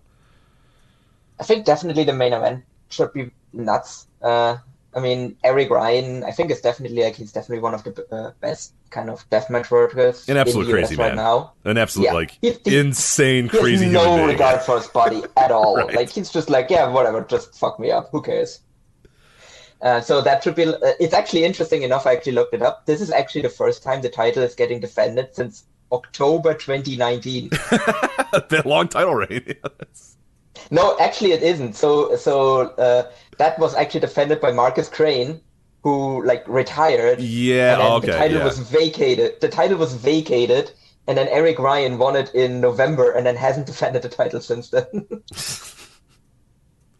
Yeah, but that should be absolutely crazy. People that have never seen Eric Ryan, absolutely no regard for his body, and Nolan Edward, kind of an up-and-coming, a good wrestler, kind of a good independent wrestler, up-and-coming, who's starting to kind of dabble into deathmatch a little bit more. So this should be, a great combination. And like you said, there's always that ceiling on it because there's no ring, and there's no ropes, and there's no...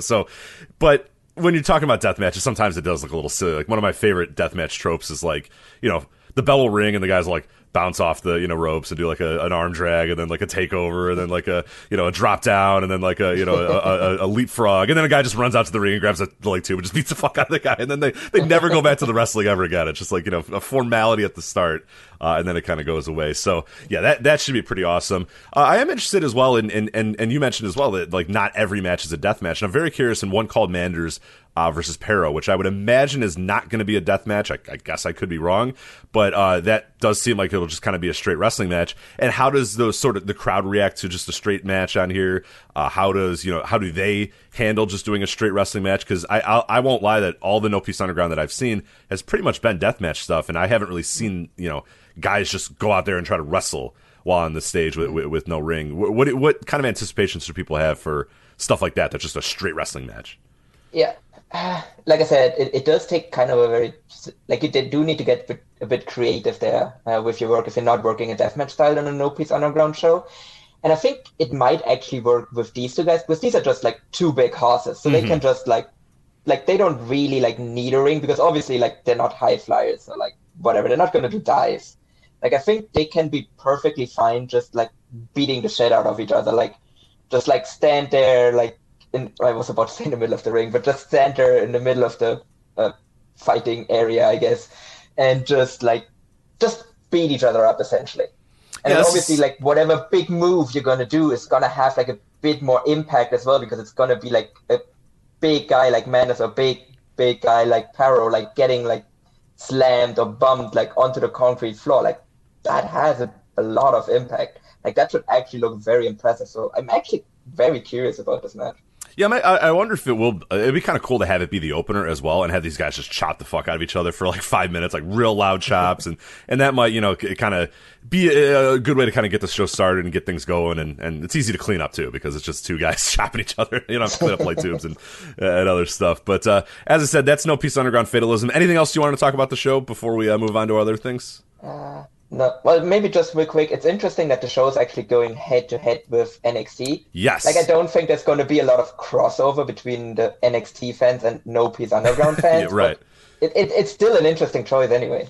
Yeah, it's a very busy wrestling day that Wednesday. Obviously, you have AEW Dynamite, you have NXT Stand and Deliver Night 1, and there's No Peace Fatalism at all of them at the exact same time. So that definitely it'll be interesting to see. But like you said, I think the crowd, the drunken crowd at Soundbar probably doesn't care that much about it. I don't know. It'll be very interesting to see because especially like I said, it's not in Tampa. It's in Orlando, so it might just kind of be the normal people that go to Soundbar, the normal people that go to these No Peace Underground shows in Orlando, or I don't know if it'll be a blend of the two of wrestling fans that say, hey, I'm in town a little bit earlier, why don't I go over there? I have no idea what to anticipate for some of these early shows here, but let's move on to, we're going to jump all the way up to Thursday night, which Thursday is an ungodly packed day, which is over the last few years, for some reason, Thursday has become like the day that everybody runs on WrestleMania weekend, like a ton. Like, it used to be Saturdays, then everybody started avoiding Saturdays once, especially now with WrestleMania running on 2 nights and one of them being Saturday. But even like when NXT was running or when New Japan and Ring of Honor ran in 2019, everybody avoided Saturday and everybody had to move over to Thursday. And it's just kind of crazy that how loaded Thursday is. But the show we're going to talk about here is No Peace Underground's Murder Mania. It's happening at 11:59 p.m., which I'm going to take a wild guess that this show starts sometime in midnight of Friday, April 9th, because I have been to 11:59 WrestleMania weekend shows that actually started at 2 a.m. So it might be Black Cloud Wrestling that I'm talking about. But yeah, I have fallen victim to the no, it's on Thursday at 11:59 game when it actually starts at like 2 a.m. On Friday. But they are the last show on Thursday here. No Peace Underground Murder Mania, which I guess gives a pretty good idea of what the show is going to be. Tony Deppen versus Jake Something. We have Casanova Valentine versus old school deathmatch legend Madman Pondo with special guest referee Marcus Crane. We have Shane Mercer versus Neil Diamond Cutter versus Jay Christ versus Gary J versus Lucky 13. The Hollowed versus Nolan Edward and Wolf Taylor, and Ace Austin versus Jamie Senegal. So now what's interesting about this show is it appears that, at least by my me looking at this Murder Mania show, it looks like 3 of the matches are not going to be death matches, right? I doubt Tony Deppen and Jake Something. They might dabble in it a little bit. I don't think the Shane Mercer multi-man one might, but it might get in there a little bit. I don't know if Ace Austin's really going out there and taking a bunch of light tube shots over the head. So we're really left with, the Hollowed versus Nolan Edward and Wolf Taylor, which will probably have elements of that. And maybe by design, leaving it all for Casanova Valentine and Madman Pondo to absolutely kill each other, in that, what I presume would at least be the main event or the semi-main event. But what do you gather from this No Peace Underground Murder Mania show? It's an interesting card. Yeah, oh, absolutely. I think on paper it might be the most interesting card out of all of the No Peace Underground ones. Like, I'm actually really curious about Deppen versus something. Because, like, in theory, if that was like a match in like a normal ring, then I would have like no concerns that they would deliver. But I'm really not sure if Deppen's like, I think something style could work well without a ring, but especially Deppen's style, I'm not sure how he's going to make that work without a ring, really. So I'm really curious how that's going to go. But like, these are two of the better workers on the indies right now. So I'm pretty confident that they're actually going to deliver something really interesting. And yeah, as you said, I think a lot of the show is actually going to go a bit lighter on the deathmatch stuff, and then really just focus in on the Valentine versus Pondo match, which that should be absolutely nuts as well. Like, I mean, for talking about Eric Ryan having no regards for his body, like Casanova Valentine, especially Madman Pondo, have no regards for their bodies at all. So that should be fascinating as well. And I'm actually kind of interested in the multi-man as well, just because that might have deathmatch elements, but it's really because most of the people in there are deathmatch guys. And I mean, Mercer isn't, but he's done it a little bit. So like, if there's any other match on the card, that probably is going to be, because if that is a deathmatch, it's probably going to be absolutely nuts. Like, given the like people that are involved in this, like they are just probably going to come up with some just completely insane spots with all of the bodies in there, and they're just going to like be flying all over the place and just breaking shit, and there's just going to be light tube dust just covering the entire arena. So. Yeah, and Mercer's a good guy at what, kind of doing the hybrid style where he will, if somebody wants to go through a light tube, he will definitely like power bomb you or body slam you through the light tube. I don't think he's going to take too many of those shots these days, especially, and that's a good way to do it. If you got somebody that really wants to take those shots, yeah, hey, well, jump into me and I'll toss you into a bunch of light tubes. So it makes for a really cool element too, because like you said, he's so much bigger and just a stronger man than most of these other guys. So it actually it lends itself to a pretty cool show. So this one looks on paper like it's going to be a pretty short show, which would be kind of cool too if it was over an hour and it all builds up to that main event of, and I don't think anybody would really care. And interestingly enough, though, this one is not taking place at Soundbar. This is actually taking place at the Cuban Club, or not the Cuban Club, the other event that IWTV, the Gandy Boulevard. I forget what exactly this building is called. Let me double check what this building is called. So that is. Do we know that is this gonna also be the no ring, or are they just going to go 81 Bay Brewery? That's 81 Bay Brewing Company. So I don't know if they're going officially no ring or just taking the ropes off, or what they're going to do here. Yeah, because that's actually what I've been wondering about as well. Because yeah, as I said, like it's in a different venue. So, and looking at the card, it doesn't really seem like a card that they would normally book for like a no ring show.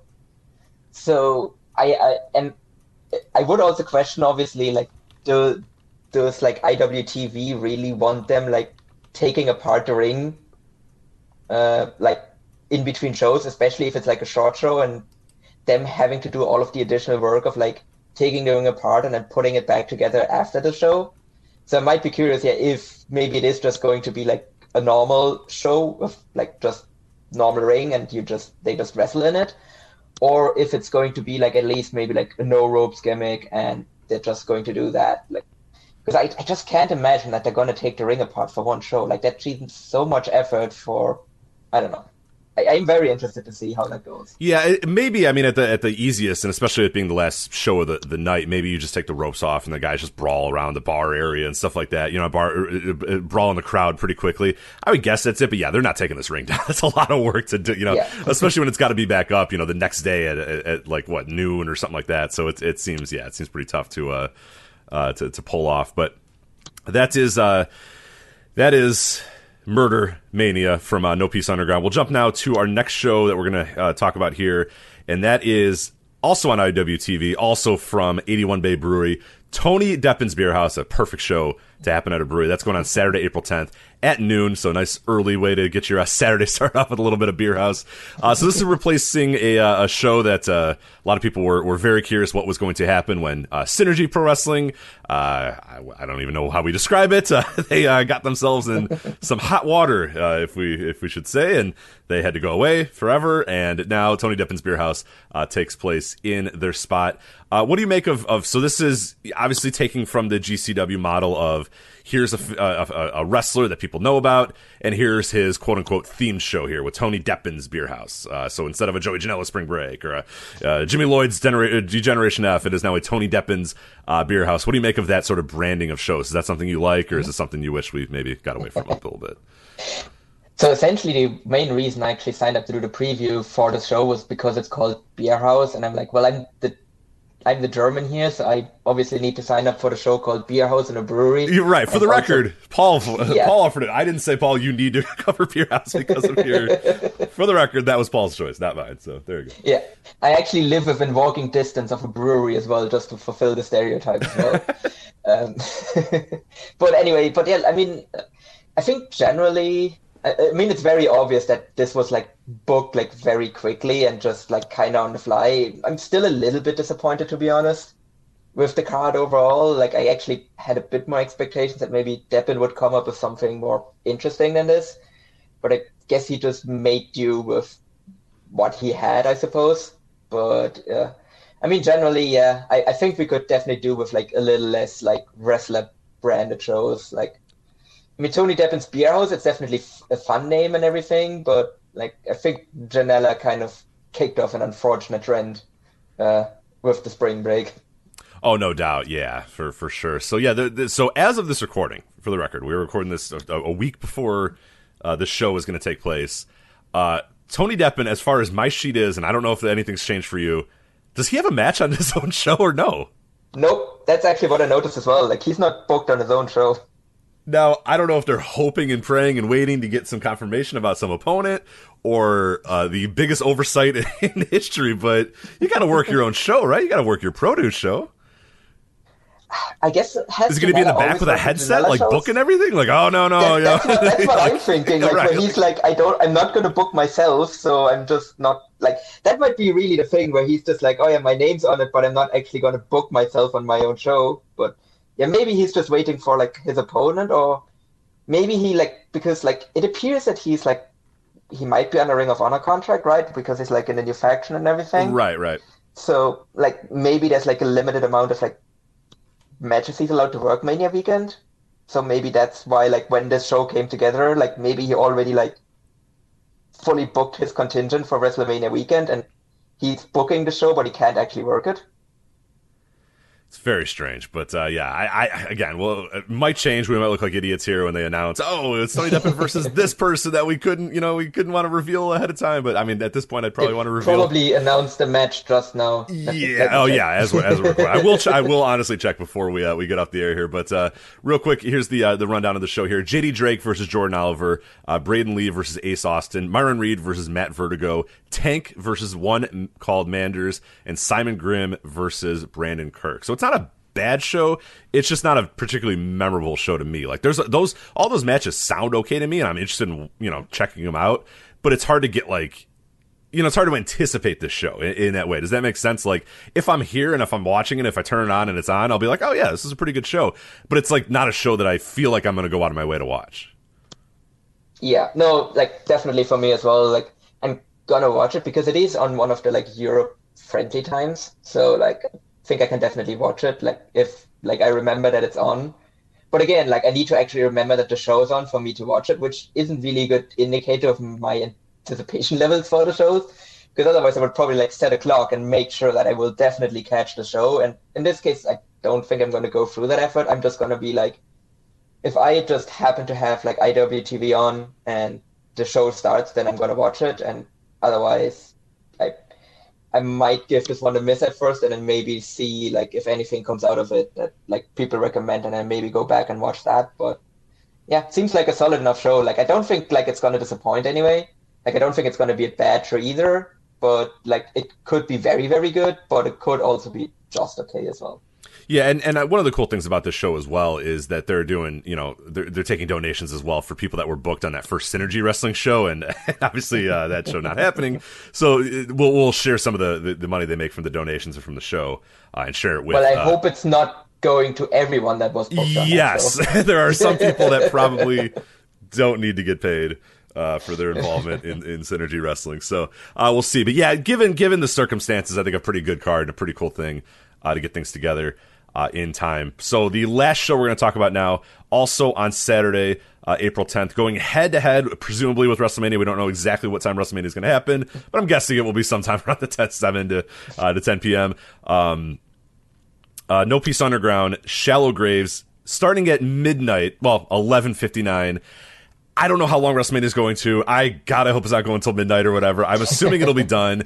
I don't know if people are still going to be interested in watching wrestling, so that's why I'm kind of saying it's competing against WrestleMania, because it's competing against just an ungodly amount of time. But hey, if you're done with WrestleMania and say, God damn it, I need more wrestling in my life, you have No Peace Underground, Shallow Graves. That is taking place on, as I said, Saturday at 11:59 p.m. The show, Su Yung versus G Raver, Bam Sullivan versus Bobby Beverly, Mance Warner versus Connor Claxton, Alex Colon versus Masada, and as well announced participants Eric Redbeard, the former Eric Rowan, the Hustle and the Muscle, Jimmy Lloyd, and the Pero and Obsidian are also going to be on that show. That has some really cool stuff in there. Mance Warner, Connor Claxton, that sounds cool. Alex Colon versus Masada sounds like a bloodbath. And then Su Yung versus G Raver. That's a very interesting match because G Raver's a guy who there's, I mean, no offense to G Raver, I'm sure he would probably admit the same. Not really a great wrestler, but a pretty good deathmatch wrestler. Is Su Yung doing or is she just going to hit him with shit? Like, because I don't see Su Yung taking a bunch of light tube shots. But hey, maybe I'm wrong. Maybe 11:59 on Saturday, she says, "Fuck it, let's do it live," and goes for it. So I don't know. What do you make of this very, very interesting card here? I think Sue. I think she has done a little bit of like, I'm not 100% certain, but I think she's done a little bit of it. So I think she's actually going to do some like deathmatch stuff in this match as well. And then I mean, we've been talking about a lot of people having no regards for their bodies already in regards to death matches, and I think the king of having no regard for his own body is definitely G Raver, just based on like the absolute insane stuff that he's like done to his body throughout his career so far. Like, the one that will always stick out in my mind is on that first GCW Backyard Wrestling show, where he just takes that hellacious bump from the top of a building through some like chair for some table contraption that they built, and he gets buried below it. And I think there was actually a brief moment where people feared that he was dead. He wasn't, but like, he was fine, but like, it looked scary as hell. So I almost saw him die. Just based on that, like, he did actually die in Chicago. That was pretty close to that, and that's the last deathmatch show I've gone to, obviously for a number of circumstances, including a pandemic. But that was one where I was like, dude, I don't know if I really want to go see this stuff live. Like, literally a man like minutes away from potentially bleeding out and dying in front of me. So that's when you really kind of have to look in the mirror and go, all right, hold on a minute. So yes, G Raver, absolutely no regard for his body whatsoever. So I am fascinated by that match with Su Yung versus G Raver. Yeah, I think Lucky 13, Connor Claxton versus Manser. That's going to be nuts as well. Like, they're probably going to go crazy too. Like, on this one, I'm actually curious if this one is going to be a no-ring show or not. Because this is the one. This is the only No Peace show that is on GCW, right? So which is also like an actually really interesting like wrinkle of this, that like No Peace, I think, is the only promotion that does both IWTV and GCW. I was going to bring that up because it's very interesting. So they are doing that first show at Soundbar. That's kind of themselves. That's their own thing. Mm-hmm. They're independent of that. That's where they usually run. The next day, the one that we were talking about, the Murder Mania, that is taking place in IWTV, and it'll be a part of the, the showcase of the independents. And then this show is on the GCW Collective. So I don't know, just the best workers, the only way they can get along with everybody. They're running everything. They're doing their own thing. They're running with IWTV and they're running with GCW. So yeah, again, an interesting wrinkle here. It is the last show of the day, so it's easy to kind of take apart the ring or take, do whatever. And presumably, this one more so in the show we talked about before, the Murder Mania. Murder Mania is tough because they have to bring that ring back together the next day and do all that sort of stuff. This one, they presumably could take it down after their Unsanctioned Pro show, because that's it for them. That's it for GCW. That's it for, the Collective. So this may be, I don't know, this might be an actual no ring one, because they could justify this a little bit, because they're done after this. They're not running anything on Sunday. So I don't know. I'm very fascinated. Yeah, if it's just no ropes, if it's just kind of brawl around the ring, or they literally take the ring away, is going to be fascinating to see. Every one of these shows, a real question of what the hell the venue is going to look like, which is, I guess, pretty cool. Maybe they're going to take maybe they're going to take apart the ring as the show goes on. That's not a bad idea. Cool. Yeah. You could use the wrench. This guy's got a wrench and someone grabs the wrench from the guy and hits the other guy. Yeah, I like that. It's Wrench Connor Claxton. That's it's a take a ring apart deathmatch. That actually would be really cool. You take the ring apart and you just hit each other with parts of the ring. Honestly, that'd be cool. Strip the mat off, throw him onto the Ciampa style. You can DDT him onto the wood. You use the wood. Yeah, you've come to something right here. We might have to slide in some DMs and say, hey, if you guys haven't had this idea yet, take the ring apart while the show is going on, which would definitely and let the fans get involved. Fans should know how to take a ring apart. You never know. You never know when you need to. Loosen the ropes and stuff. So. Yeah. And I'm sure everyone there is vaccinated, so it's fine. Anyway, so cares. Boy, all right. Well, and by the way, that match, Alex Colon versus Masada, sounds right up my alley as well. That is definitely Alex Colon. We've talked about it a few times, or we're going to talk about it a few times on the show. But he is far and away my favorite deathmatch guy. I think he's one of the like similar to Masashi Takeda in Japan, a guy that I think is a legitimately great wrestler that also is a really good deathmatch guy. And when you blend those two and you have athleticism and speed and ability and stuff, and you're a deathmatch guy, you can really take that next leap up and really stand out. And I absolutely think Alex Colon is that guy. Yeah, no, I've always been a huge fan of Alex Colon, both his deathmatch stuff as well as his just more traditional wrestling outings, when he was in CZW's Best of the Best and things like that. As you said, he's a genuinely great worker, and he also seems to be a really you made a Takeda comparison, but I think he's also a really big Japan fan, and I think he dropped some hints as well that he actually would have done a tour with Big Japan last year if the pandemic hadn't happened, and now I'm sad, but I really hope that can happen in, well, maybe not this year, I don't know, the way things go in Japan, but hopefully maybe in 2022 he can be work some Big Japan, because I think I want to see him and Takeda in Japan. That would be absolutely bonkers. Yeah, he'd excel there for sure. I mean, he would definitely stand out. And like you said, he can go too. So he could do strong. If you want to put him in a non-death match, just a Big Japan strong division match, he can go and Kobayashi versus Cologne, right? Yeah, and not really stand out. And then you put him in and then he's just a next level great deathmatch wrestler too. So yeah, that I'm very excited about. Not because Masada's terrible, but that's all right. He's very good at getting hit by shit and bleeding. So that could definitely work there. And I'm very curious as well as Eric Redbeard, Eric Rowan. His involvement in this show, because I think let me double check. I don't recall him in any other shows this weekend. That's it. So he's showing up on Saturday at midnight and saying, "Yeah, I'll work your no ring deathmatch thing," and then he's out, and that's it for him, unless he's making an appearance on one of the nights of WrestleMania. But that is it for Eric Redbeard. So I don't know. Weird. That would be actually very interesting if he randomly had a match on Mania and then has to get out of there. He has to hit. Yeah, guys, I gotta go. Yeah, quickly to get to Nopi's Underground. Right, they want you to stay for the end of the show and shake everyone's hand, but he's like, "I gotta go, guys. I got Shallow Graves at the Cuban Club." So. Because that one also seems 100% deathmatch, so based on the card so far. So I'm curious if he's gonna work a deathmatch as well, because I'm not too familiar with his work before WWE. He was a really low level indie guy, right? Yeah, I don't recall. Yeah, I don't think I've ever actually seen any of his pre-WWE stuff ever. And I mean, he was a really, really early signee on the developmental. I mean, he was 2011 he got signed there, I think a few years into his career. So I know that he did tour Japan, but I think that it was all either with Noah or some other companies as well, because I know he did a little bit of Noah's dojo and whatnot. So yeah, I don't know that he's ever really truly done a deathmatch, but I don't know, maybe he's got the itch or something. I don't know, but fascinating. Yeah, one and only more red to that beard. Yeah, absolutely. Yeah, you could make it work. So, Paul, thank you so much for helping us preview these shows.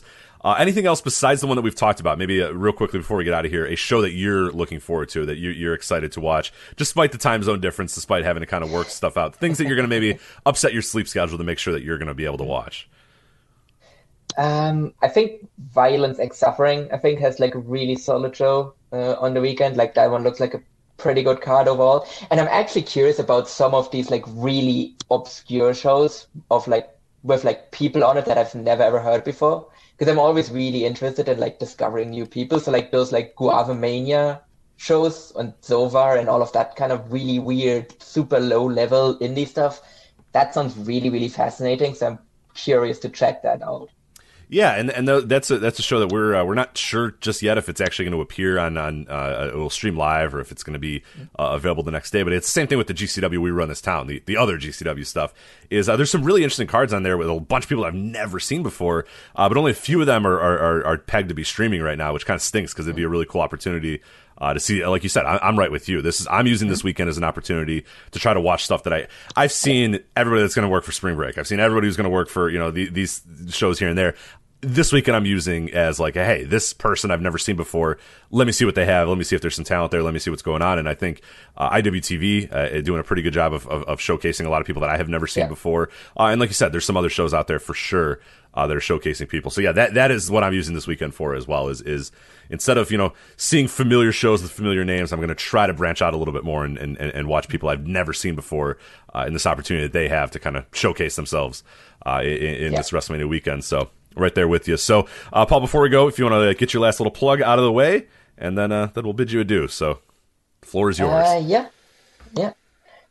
So you could follow me on Twitter, but I don't actually ever tweet anything because that's my number one rule. So I just retweet my articles or Voice of Wrestling stuff, and that's it. So I guess if you want to do that, you can do that. I guess you're going to put the link somewhere in the description or something. So I guess you can find it there. I don't want to say it because I'm too lazy. So I love it. Yeah, no, you're doing Twitter right. Is what you should do with Twitter is not use it, and that's or just use it for shameless self promotion, and that's it. So that is the smart way to use Twitter and the smart way to use social media. So Paul, thank you so much for doing this, and glad to hear you're finally. Maybe done with your traveling for a little bit here. Yeah, the not fun traveling that you've been doing as well. So, not the traveling for fun or for pleasure, but hopefully you're done. But thank you again for helping us come on here and have a fun WrestleMania weekend. Yeah, thank you, and have a good one, Rich. Support for the Voices of Wrestling WrestleMania weekend previews also come from our friends at ExpressVPN, the world's largest premium VPN service provider. Founded all the way back in 2009, one of the most reliable VPNs you can find. Over 3,000 servers in 160 VPN server locations in over 94 countries. Easy to use apps for Windows, Mac, Android, and iOS, as well as platforms that other VPN companies do not support. Linux, Android TV, Amazon Fire TV, routers, browser extensions for Chrome and Firefox. It is the only provider that unblocks streaming services, not just on the VPN, but also using media streamer on devices like Apple TV, PlayStation, Xbox, and smart TVs. ExpressVPN has best-in-class encryption and allows you to access content anywhere, free of geo restrictions. Use it on Disney+, Hulu, HBO Max, Netflix, and most importantly, WWE Network. So if you're ready to ditch Peacock, you're not really loving what you're seeing out of Peacock, ExpressVPN can help you. voicesofwrestling.com/express is how you can sign up today. Access WWE Network from anywhere in the world that's not America, because we're stuck with Peacock right now. So anyway, blazing fast speeds, 24/7 customer support through their live chat, unconditional 30-day money back guarantee. So if things do not work for you, you can't get it to work, their support chat can't help you. Unconditional 30-day money back guarantee. You can also have 5 simultaneous connections as well. Huge network, as we said, of VPN servers. Works on every device. Works on Netflix. World-class privacy and security. Unblocks popular services. You can stream sports directly as well if you're an MLB fan. Obviously, we mentioned this with MLB kicking off hot and heavy.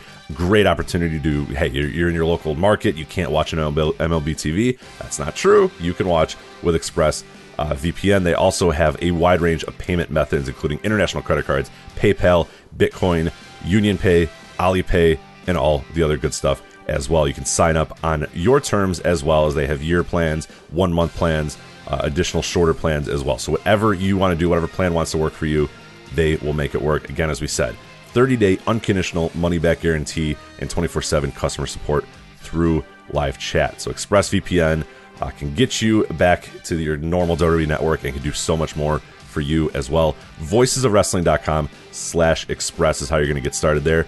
voicesofwrestling.com/express is how you get started on ExpressVPN. We thank them, of course, for their support of the WrestleMania Weekend Preview Series.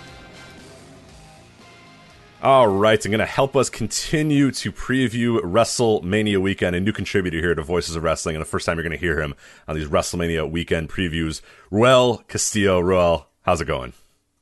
Going well, sir. Going well. How are you? Good. So since it is your first time doing any of these WrestleMania, this is your first time on any audio of Voices of Wrestling, am I correct, or have you... That is correct. All right, so you're we're gonna pop the cherry here a little version.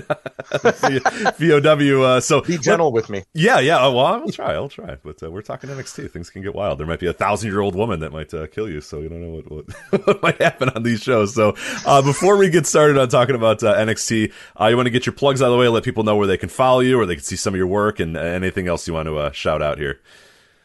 You can definitely find my work on voicesofwrestling.com. You can also follow me on Twitter at Capo Castillo. There we go. All right, so let's talk about, first, as we're asking everybody here, WrestleMania weekend memories. So we talked a little bit off air before we got recording here that you have never been to a WrestleMania weekend. And actually, you gave me a little interesting thing about why maybe you haven't went out of your way to go to WrestleMania weekend as well. Financial aside, if you had all the money in the world, there's still a little bit of a hang-up of why you might not want to go to a WrestleMania weekend, which I thought was pretty interesting. Well, yeah, because I actually feel that commentary is a vital part to the wrestling experience for me. And lacking that commentary, I don't quite get as much enjoyment. Especially great commentary where the booth is accentuating a match to a perfect degree, the way that the booth will try to do for an event like Mania. If you don't quite have that, I feel like you miss some of the experience. And in fact, often when I've gone to a live show, I'll still watch the recorded show so I can go back and get the full experience with the commentary. So I imagine you have not enjoyed much World Wrestling Entertainment Wrestling in a lot of years if commentary is important to you. Yeah, it's a tough one because I find myself muting and avoiding like WWE commentary like the plague. So it's rough. I'll admit it's rough. And to be perfectly honest, I actually had been very unplugged from WWE's shows for quite some time. So I do have to give a shout out to my good friend Jason Perry. He's the one who kind of gave me a bit of a primer leading into the current storylines of NXT so I could get up to speed while I was catching up with what it was that they were building up to for Stand and Deliver. So without him, I wouldn't be able to have this conversation with you. There we go. All right. Well, thank you so much to you and your friend for getting us ready here. So let's talk about these two NXT shows. First time that NXT is running 2 nights on WrestleMania weekend because exactly what everybody needs is more World Wrestling Entertainment content in their lives. 2 nights of NXT TakeOver. We have the first one, obviously, is going to be on their normal Wednesday time slot. So it'll be on USA.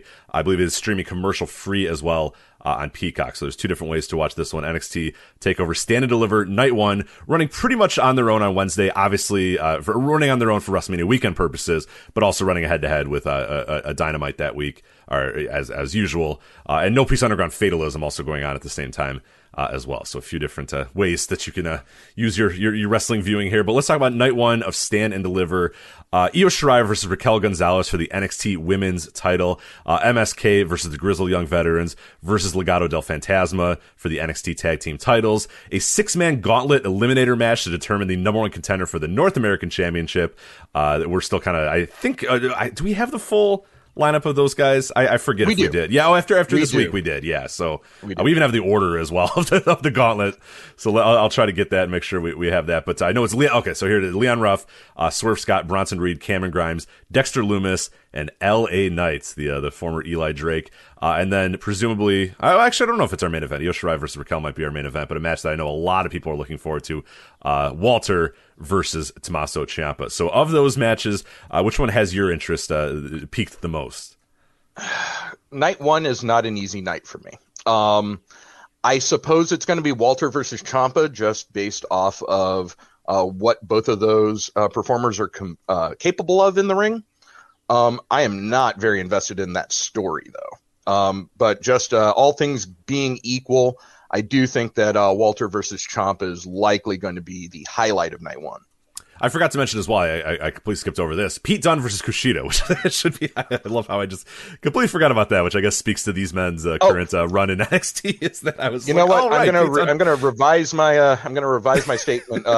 Dunne versus Kushida is actually the match of the entire 2 nights that I'm looking forward to. I know. I feel so bad I missed that one, but yeah. I feel bad too because the site that I'm looking at the card on didn't add it. And I was looking at a different site the other day that did have it, and I was like, there feels like there's something missing on night 1, but I can't put my finger on it for the life of me. And of course, it's the match I'm looking forward to the most. Yeah, that sounds. I mean, this night 1 is pretty stacked in terms of like good wrestling. I mean, like night 2 maybe has a little bit more of the pomp and circumstance, has maybe a little bit more of what people might go out of their way to watch, which is actually an interesting way that they structure these 2 nights. Because to me, I would structure night 1 as more of my big stars, my and anticipate like Adam Cole versus Kyle O'Reilly. I would absolutely put on night 1 because you have the idea of, hey, we're going head to head with Dynamite, we're doing that sort of stuff. I guess it speaks to the fact that they probably just don't even care anymore, and especially moving to Tuesdays, they might just be like, whatever, who cares? Yeah, I feel like, I mean, if you're looking at it from that perspective, I think that NXT is in retreat now, right? Correct. They've already admitted that they're moving to Tuesdays, and they're not going to be fighting AEW, at least not with NXT as the vector for that. So, why load up that card to get one victory lap while you're on your way out the door? Like, it's not really much of a victory then, is it? So you might as well save that to build up people to go to Peacock, which is your new partnership. And hopefully maybe, let's say 100,000 people sign up for Peacock on Thursday and decide to watch NXT TakeOver Stand and Deliver. At least that's a decent look to NBC, who, I think there's probably a bigger win for that than, we got more in the demo, or we got more in total viewers for one night as we moved the very next week to a new night. That is a great point. Yeah, no, I think you hit the nail on the head there, and something I really hadn't thought of is, the bigger anticipation is, hey, night 2 on Peacock, not on USA. The only way you can watch it is on Peacock, and it's all these matches that you probably, your normal fan might be, your casual fan might be a little bit more interested in seeing Cole and O'Reilly and Balor versus Cross and those sort of things, and that's going to be on Peacock. So I think you hit the nail on the head there. We'll stack kind of our more wrestling show on night 1 and watch if you want. It's against that, whatever. And then night 2, a little bit more of the anticipated stuff. So I think you hit the nail on the head there. It's a really good point about that. But night 1, I mean, I really am looking forward to night 1. I think every single match on night 1 sounds awesome. Like MSK and Grizzled Young Veterans, they obviously put together one of my favorite tag team matches of the year earlier in this year. And then you add, Raul Mendoza and Joaquin Wilde to that match as well.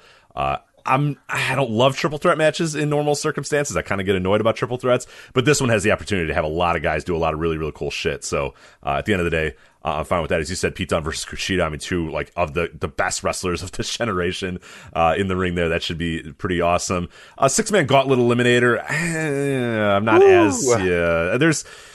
So it's kind of a rough go of that match. Like Swerve is solid. Leon Ruff is solid. I like Bronson Reed. Cameron Grimes is solid. The character's a little over the top. And it also has Dexter Lumis and LA Knight in it too. So I don't know. That one, I don't know. Well, you're about to get really disappointed in that one because it's pretty much a lock. Loomis is winning that. Yeah, exactly. So don't love it. Like my problem with since you brought both of those matches up, the 3-way for the NXT tags and the gauntlet for the North American title shot is I think that the booking is very obvious with both of these. So you've got MSK and Legado del Fantasma, and they kind of have a little bit of beef going into things. And Grizzled Young Veterans are just kind of these, hard-hitting, jerky guys that really just want to be champs. But they don't really, in my view, have built-in rivalries with either of these teams.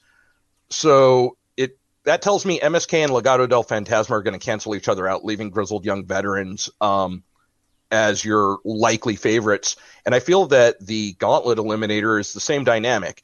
Ruff and Swerve have beef. Reed and LA Knight have beef. Cameron Grimes is a joke, and Dexter Lumis is the only person who actually has any kind of vendetta or involvement with the North American champion for night 2.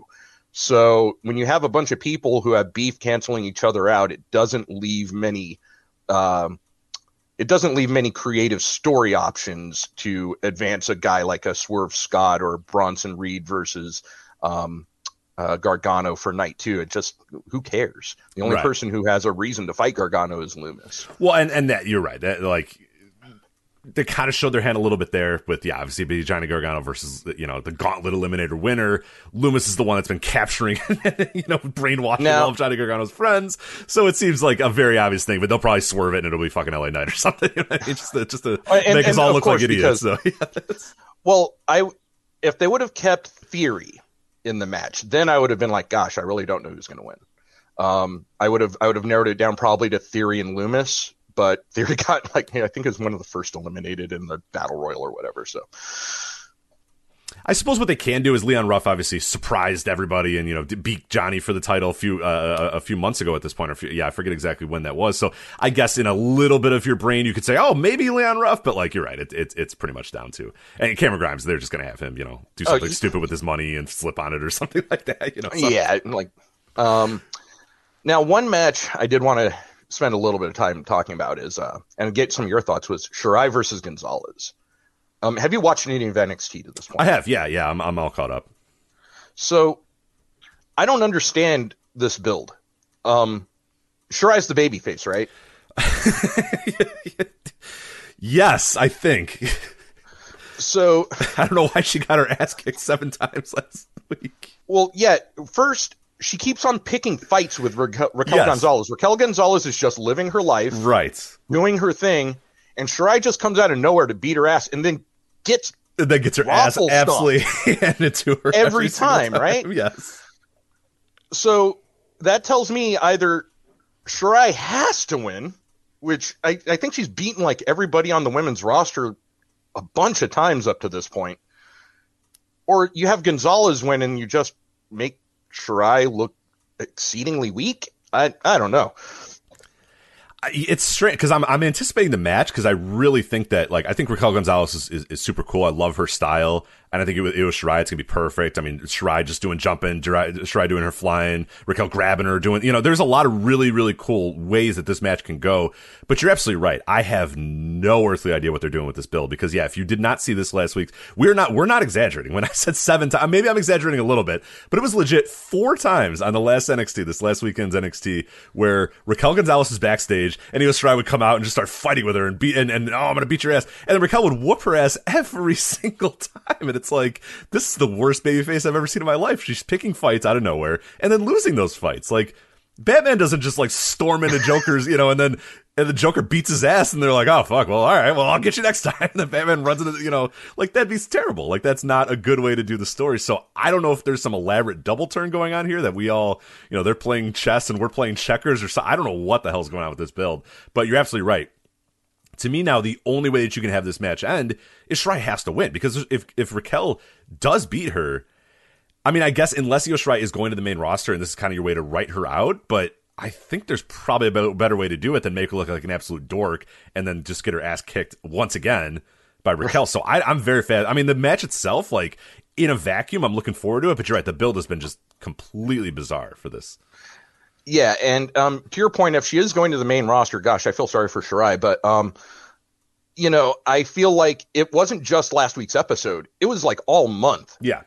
The second that Io Shirai decided Raquel Gonzalez is going to be my next challenger, who Shirai picked her challenger, she has tried to attack Gonzalez when she's not ready, and it never, ever works out week after week after week. And last week it was I think 4 different instances on that show. I was shocked. Yeah, it's a very, like you said, picking a fight with somebody and then continuing to pick a fight 1,000 times over the last month is a strange, I'm going to face you for the title. Okay, I'm going to beat you up before the match and try to, knock you out before the match. And it's like, well, you chose me. What are you doing? Yeah, I don't know. I would love to be able to give you a logical explanation for that, but I can't, because NXT is defying logic these days in a lot of different and that's ways. why I don't think we're subjected to a game of wicked 4D chess from the booking minds of NXT. Yeah, I just kind of feel like you're probably right. Yeah. They do a lot of stupid shit these days, and there's no real explanation for it. But one match that I think will not be any stupid shit, Walter versus Tommaso Ciampa. The only stupid shit will be them being stupid to each other, just slapping and kicking and punching each other. I am very much looking forward to this match. and seeing where it goes. And Walter, one of the more fascinating guys in wrestling these days, and Ciampa, guy who's obviously doesn't fear taking big bumps or doesn't fear, getting into a brawl and stuff. So this could be absolutely brutal, and I'm definitely here for it. Yeah, I think that Walter versus Ciampa is going to deliver in a lot of great ways, bell to bell. My concern is going to be the very end closing stretch of the match into the finish. Given that the story is that there seems to be this tug of war between Ciampa and Imperium versus Timothy Thatcher. Having watched enough wrestling in my life, I think Ciampa, all things being equal, is probably one of the most dangerous threats to Walter's UK title reign. But Thatcher is going to be the fly in the ointment there, and I think that we're going to see a turn against Ciampa, and that's what's going to neutralize him in the end. But that's a very unsatisfying finish for what I feel would be a balls to the wall, full tilt, step on the gas, beat the crap out of each other until you can't move match. You're absolutely right. Yeah, in what was classic NXT, you could just kind of, like 2 years ago for previewing this for WrestleMania weekend, we could pretty much book it that the bell's going to ring, these guys are going to kick the fuck out of each other, and then someone's going to win and they're going to be the new champion. You know what I mean? And that's the awesome part about it, the simplicity of it. But you're right, now like we have to play this game with NXT because they're so obsessed now with turns and angles and this and that yeah, there's a very good chance that what we think is going to be a match where the bell's going to ring and these guys are going to kick the hell out of each other will actually largely be just to tell some story or some turn or whatever. And even if it's not, the idea that we have that in our head, that always kind of takes away. And that's why I always try to say, like, I like promotions that don't do that stuff as much, because you can just watch the match and go, hey, I'm just going to watch this match and enjoy this match, as opposed to kind of waiting for, okay, when's the moment going to come? When's this guy going to come out? When's this going to happen? And there's ways to tell those stories and make them interesting. And then there's ways where it just kind of distracts from the match. And instead you're kind of waiting and anticipating for someone to run in or someone to turn. And yeah, it is unfortunate that we now have to do that with NXT after being so clean and so easy to follow for years and years and years. But let's jump to the next day now. Thursday, April 8th. Oh, sorry, go ahead. No, go please. Thursday, April 8th, a loaded day for wrestling. This is going on at 8 p.m. Again, streaming live on Peacock, like you said, a great opportunity for more people to jump onto Peacock, which I'm sure NBC will be very, very happy with. But as far as a wrestling fan, there is some real competition here if you're into a lot of different wrestling. You have ICW No Holds Barred Then and Now, which is a pretty cool looking show on paper. That's going on from IndependentWrestling.tv, as well as a match that I think a lot of people listening, or a show I should say, that a lot of people listening might be interested in as well. Josh Barnett's Bloodsport 6 going head to head with this takeover. And that is going to be a real big decision for me as well. As it stands, come on, I'm leaning Bloodsport. You're absolutely right. So that's the one that I want to watch live more, and I'll watch Stand and Deliver when I can. But let's talk about this night 2 show here. Real quickly, NXT Women's Tag Team titles, Ember Moon and Shotzi Blackheart versus The Way, Candice LeRae and Indy Hartwell. Johnny Gargano versus the Gauntlet Eliminator. We both predicted Dexter Lumis moving on there.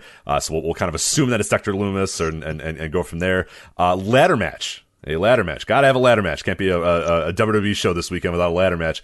Undisputed NXT Cruiserweight Champion, Disputed Champions here, Jordan Devlin versus the interim champion, Santos Escobar, and they'll get it decided WrestleMania 10 style here on night 2. Finn Balor versus Karrion Kross for the NXT Championship, and then an unsanctioned match, Adam Cole versus Kyle O'Reilly. So if you are your dyed-in-the-wool NXT fan, this is a loaded show with a lot of stuff that you're going to love. But if you're kind of a fan that likes a lot of different wrestling, and again, somebody who looks at Bloodsport and goes, wow, that's a really cool looking card, I love Bloodsport, it's going to be a tough one. But yeah, this is a match, or a show I should say, definitely booked for like your hardcore NXT fans, because there's so much story going on with this, with Balor and Cross, with Devlin and Escobar, with Gargano and potentially Lumis, Cole and O'Reilly, and then the Ember and Shotzi versus The Way. I mean, it is the better book tonight, I would say, of the two, but one that I'm probably anticipating less than night 1.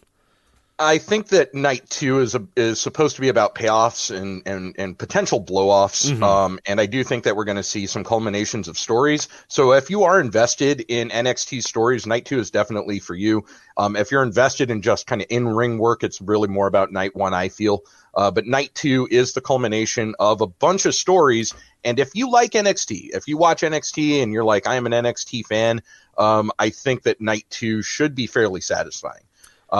After what I have watched, I am probably more partial to night 1, but I do think that there are some bright spots in night 2 to be had.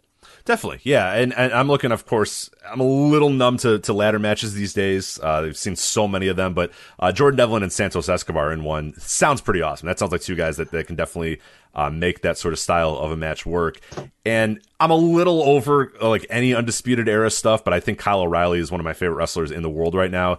And Adam Cole excels in like the quote unquote unsanctioned matches, plunder stuff. So if this is what I anticipate it's going to be, that match on paper looks like it's going to be pretty cool.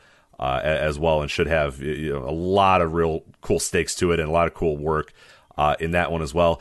The match that I'm really just not looking forward to, and there probably is a lot of NXT fans that are, is Finn Balor versus Karrion Kross, and that's one I wanted to talk about with you for a bit. I mean, in my mind, there's I'd almost bet my mortgage that Karrion Kross is going to win this match and win back the title. Finn Balor's just kind of keeping it warm until Kross, came back from his injury. But is there a possibility in your mind that Finn Balor retains here? I think it depends on how much confidence they have in Karrion Kross backstage. He seems injury prone to me. Mm-hmm. So and not particularly healthy either. I should note that too. I mean, he's come back and like he's back, but it doesn't look great. He does not. So it depends on if they feel that they can belt him up with any level of confidence so that he can have a run. Now, I'm definitely not looking forward to the kneel and pray era. I can tell you that much. But given the tones and themes that NXT seems to be running with, I would feel that Karrion Kross is the guy to beat Balor, especially since Balor has beaten Adam Cole. He's beaten a lot of the other kind of modern era luminaries of NXT. And Karrion Kross never really lost his title. From a storytelling perspective, it would seem that Karrion Kross should be the guy, but I feel that I would be worried if I were a guy like Hunter or Shawn or Regal that we belt him up and then he hurts himself again, and then we're back to square one with Karrion Kross. I think that's it's real interesting. The results of this will say a lot. Like if Karrion Kross goes in there and he beats Finn Balor in 5 minutes, it's like, oh, okay, yeah, they have all the confidence in the world in this guy and they're ready to belt him up again. And they're ready for him to be a star. But you're right, there's a real chance that like he goes in here and fights real hard and Balor just beats him, and then that would say a lot of, okay, maybe they're like, hey, you need to prove to us that you can stay healthy for X amount of time, because the worst thing you can do is give him this title again, and like you said, he gets hurt again, and then it's like, then he's done forever. Then they're never going to push him ever again. So this is an important moment for Kross as well to go in there, and I think an important moment too for him to really deliver as well, because he's a guy that obviously you could tell that Triple H and a lot of the people running NXT love the look, love the idea, love the gimmick or whatever, but a guy that I don't know that can deliver in the ring. I don't know that can stay healthy in the ring. And we've seen he's hurt a few people as well with his in-ring style, and I think he's fine. Like, I think there's a way to use him, but maybe as NXT champion, maybe as the top guy in your company, that might not be the place to use him, and that might not be the thing to do with him. So yeah, I'll be very, very fascinated to see what they decide to do with Karrion Kross and what the result is for this. As far as the women's tag team title match, I'm very cold on this entire build. I'm very cold on these two teams. Maybe you can talk me into this match. No, I'm sorry, I can't do it. Okay, yeah, I didn't think but so the problem is, I think first, I mean, if you're into that sort of thing, I guess you can be a fan of Shotzi Blackheart and Ember Moon. I'm not big into the Tank.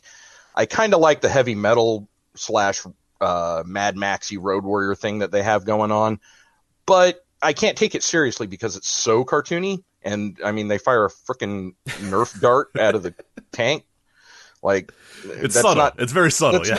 Well, I mean, if I'm supposed to be intimidated by these, Wasteland Warrior tag team champions, I know what instills fear in my heart is a Nerf football. But the problem is, I think that there's no heat with the Way. They have no reason to be angry with each other except that Candice LeRae and Indy Hartwell want the belts, and that's fine. But the build was, I think, a week or maybe 2 weeks long, and the heels have done nothing to earn any heat on the baby faces. So I have no investment in this match. Likewise, I think that Indy Hartwell is not the most refined worker. I think that, for all of Ember Moon's potential, she's definitely one of those Jeff Hardy type wrestlers where she is as good as the other person she is working against. I feel Shotzi is a couple steps below Ember, and I guess Candice LeRae is probably, I would think, the better of the four, maybe, but I can't even say that with confidence. I'm anticipating a lot of blown spots in this match. No, you're probably right. Yeah, especially because Shotzi and Ember get real ambitious about stuff, and sometimes it works. Like the one with Raquel and Dakota Kai from the last takeover was awesome because they hit all the spots that they wanted to do, and they did everything they needed to do. But I am worried about this one a little bit. And the problem, too, is, and this is why I never want to present any of my characters as, dorks or comedy figures, is because the way they're just absolute dorks. You know what I mean? Why would you care about them winning this match? Why would you? There's no anticipation of, oh, man, let's see what's going to, they're absolute dorks. They're geeks. They're comedy figures. So it's yeah, you're not really super invested in it. And then, like you said, Ember Moon and Shotzi Blackheart come out and they shoot Nerf guns, and it's what am I doing? What am I doing with my life? Why am I watching this? There's a team of fake Road Warriors, with shooting Nerf guns, and then the Way, who are these little dorks. It's just, yeah, it's very, very strange here. But speaking of a guy who I think has leaned a little too much into dork as well, the one we'll talk about here, Gargano versus the Gauntlet Eliminator. Probably Dexter Lumis here. I mean, Gargano's a great wrestler, really, steps it up on WrestleMania weekends, but he's going to be a miracle to get anything out of Dexter. Who I like Dexter Lumis. I like the look, but not the necessarily. The look is great, but yeah. What work I've seen of him, and in 1 month, it ain't a lot. No. But he does not look like a good worker. Now, Gargano can carry a lot of people, and that's a great role for him. If you want to get someone over and make someone look good, Johnny Gargano is a great choice for that. My problem is this current storyline with Johnny Gargano is patently ridiculous. The Way going to get, therapy, but the therapist is on the take, and Dexter Lumis is trying to brainwash people, but he's the baby face. And, I feel that Johnny Gargano has a tall hill to climb. If anyone can help get Dexter Lumis over it, it's Gargano. But I cannot understand why anyone would have an emotional investment in this story. And if you do, I wonder how much of your brain remains and how much has been replaced by brain. How much is goop at this point? So, I'm with you. That's really all I have to say about that match. And then we'll the final one, the Adam Cole versus Kyle O'Reilly.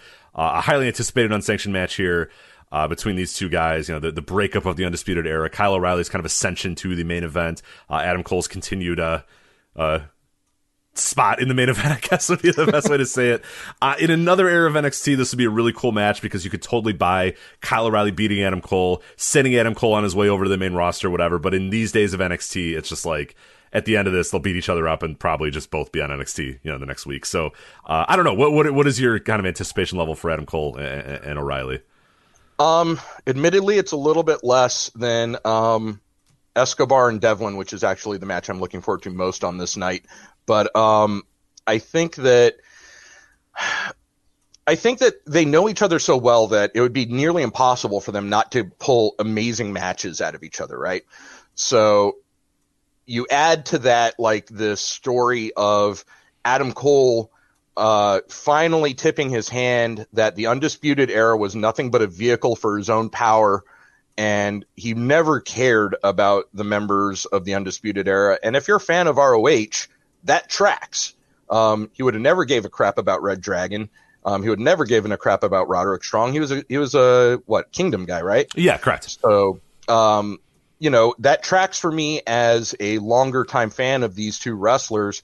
Unfortunately, I don't think that has anything to do with the calculus of NXT's booking. If I were to book this match, I would say O'Reilly really should win. He's been the wronged and aggrieved party. Adam Cole has really kind of deserved a comeuppance.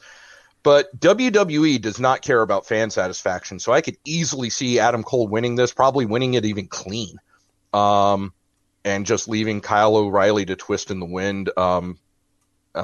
And what do you do with him after that loss? Because I don't think NXT's booking staff really cares. Yeah, and that is, again, a pretty big issue with them. And yeah, you obviously have the background, too, with and you mentioned a little bit as well with, O'Reilly and Cole as the, the former Team Future Shock. But, is like Ring of Honor 2009 storylines canon for, NXT?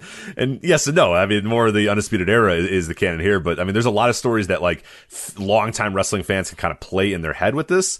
And these guys, I mean, they had a match many, many years ago that was probably my favorite Adam Cole match ever, and the one that really made me think, oh, this guy maybe is pretty damn good. And I think he's been kind of chasing that for a while. When these two guys had, the team broke up and they had like a no holds barred match. I forget the exact stipulation that it was, and it was fucking awesome. It was really, really good. But I mean, that is like, we're talking a decade ago at this point, or maybe even more than that. So I don't know. Like, I think I'm anticipating it from a bell to bell standpoint, but I'm not anticipating it as much from a booking standpoint, because like you said, there's that weird malaise that like, I don't, in another era of NXT, I would really be anticipating, oh, the winner of this is going to stay and the loser of this is going to go, or something like that. Whereas now it doesn't really matter.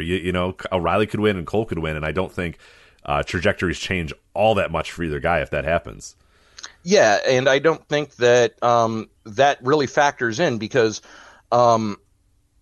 if, let's say, O'Reilly beats Cole or Cole beats O'Reilly, I don't think that I don't see that there is a real drive for either of these characters after. Like, I don't see a roadmap for either of them.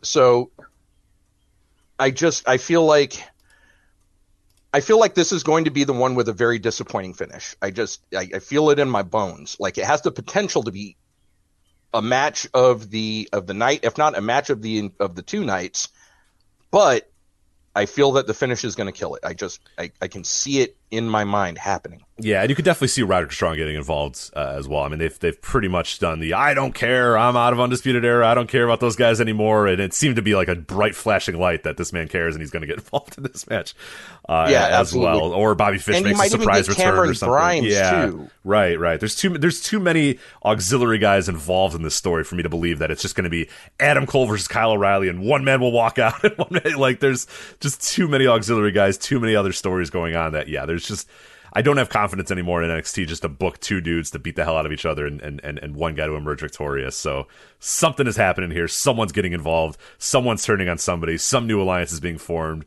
Something is happening with this match. I hope to be wrong, but I don't think I'm going to be. Yeah, you saying that actually kind of hinted onto something for me in my mind. I think my trepidation when it comes to Cole versus O'Reilly is that this is a match that's not about Cole versus O'Reilly. I think this match is a vehicle towards something else, which means that the match itself is not of paramount importance. It's not about paying off this story. It's about getting us to a new plot point, which is unfortunate. Absolutely. All right, and that is, I think, is it, right? Do we? Anything about Devlin versus Escobar? Sorry, I didn't want to skip that match. I actually want to give Devlin versus Escobar just a minute of my time here, because I do think this is my most anticipated match of the night, and the one I cannot predict the booking for. I really don't know who's going to win. I could see reasons for Escobar to win and Devlin to win, and I really actually, other than the ladder match aspect, I think that this may be one of the more intriguing stories for Stand and Deliver for me. Jordan Devlin never lost his title. I think Santos Escobar has been a compelling interim champion. Unifying those belts, I think, is a fun sort of stake. I wish it wasn't a ladder match, but I think that the booking on this has been done really well in that I don't know who's going to win. I could see either one winning, and I could see it being a positive move either way. Yeah, and again, like I mentioned a little bit earlier, I'm sort of numb to ladder matches at this point, which sucks because they used to be my favorite style of match. And the problem with overdoing ladder matches is this one makes sense as a ladder match. It follows the lineage of like the WrestleMania 10. It follows the lineage of Shawn Michaels coming out and saying, hey, one champion versus an interim champion for an undisputed title. Hey, I've done this before. Have a ladder match. And this would be a perfect opportunity if you didn't already do like 19 ladder matches last year. I forget what it was. It was some ungodly number we talked about on the flagship not that long ago. Just an unbelievable number of ladder matches last year. So how many have we had just since January? Let me get that number for you because I think it is all still pretty fucking ridiculous, which hurts because like this is a match where the ladder match stipulation works perfectly. And if you don't this overdo is where them, it should be exactly a ladder match. And I should be anticipating this and going, hell yeah, ladder match. Oh, great. This is exactly what it should be. But the problem is you do them on like, random, episodes of NXT on a random week or whatever. And it's just like, yeah, you become numb to them, and you shouldn't, because these are the ones where it should really stand out and really should be used and utilized. And yeah, that is kind of the problem. What sucks about it is I want to be excited for this match. I want to say, yes, this is the perfect time to do it, but I can't, because it's like, no, I don't really want to see another ladder match. Let me try to get the exact number of ladder matches going on this year as well. But I think I think you're right that we've already seen a couple here. Oh man, one sec. My cage match searching is not going well here. I'm doing a terrible job of searching it. So, and one thing I would say is that, especially given that this is WrestleMania weekend, one of the most seminal WrestleMania moments is standing at the top of the ladder, pulling down 2 belts and making them your own.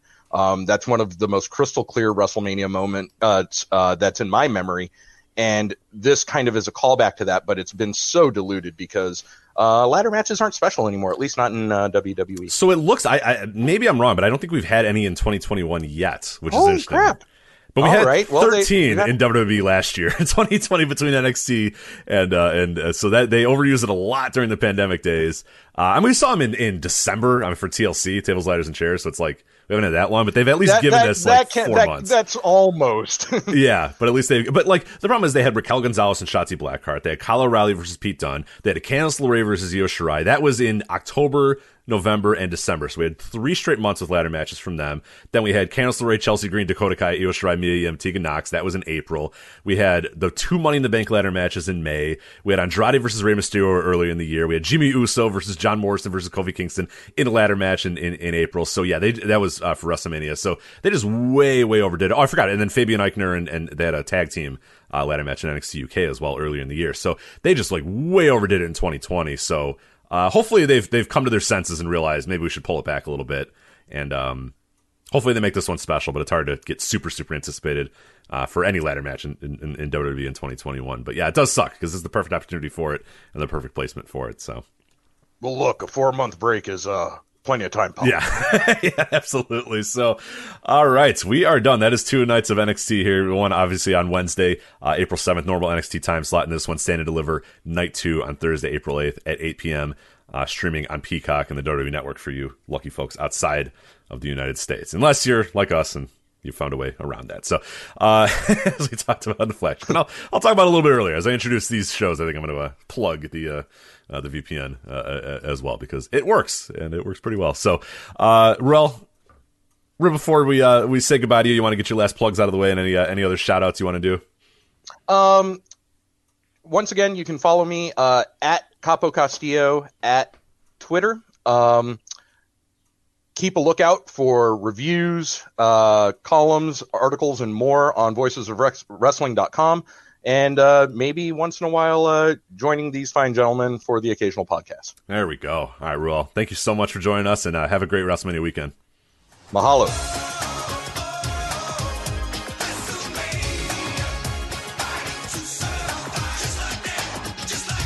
All right, and continuing our previews of WrestleMania weekend, it's John Hernandez. John, how's it going? Good. How you doing? This is your first time on these preview podcasts, so it's a big spot. The coveted spot of talking about bad indie shows with Rich Yeah, and I really dug for the bottom on this one. But I used to listen. I used to be excited when all these hours of previews. I don't know why I do it. Please, somebody tell me to stop doing this. I don't know why I do this, but now it's like a thing. I can't stop. I'm addicted to doing these 8-hour mega, and especially this year. Like, why am I doing this? Why are we doing that? Why are we talking about these shows? What are we doing here? Yeah, are people going to listen to this?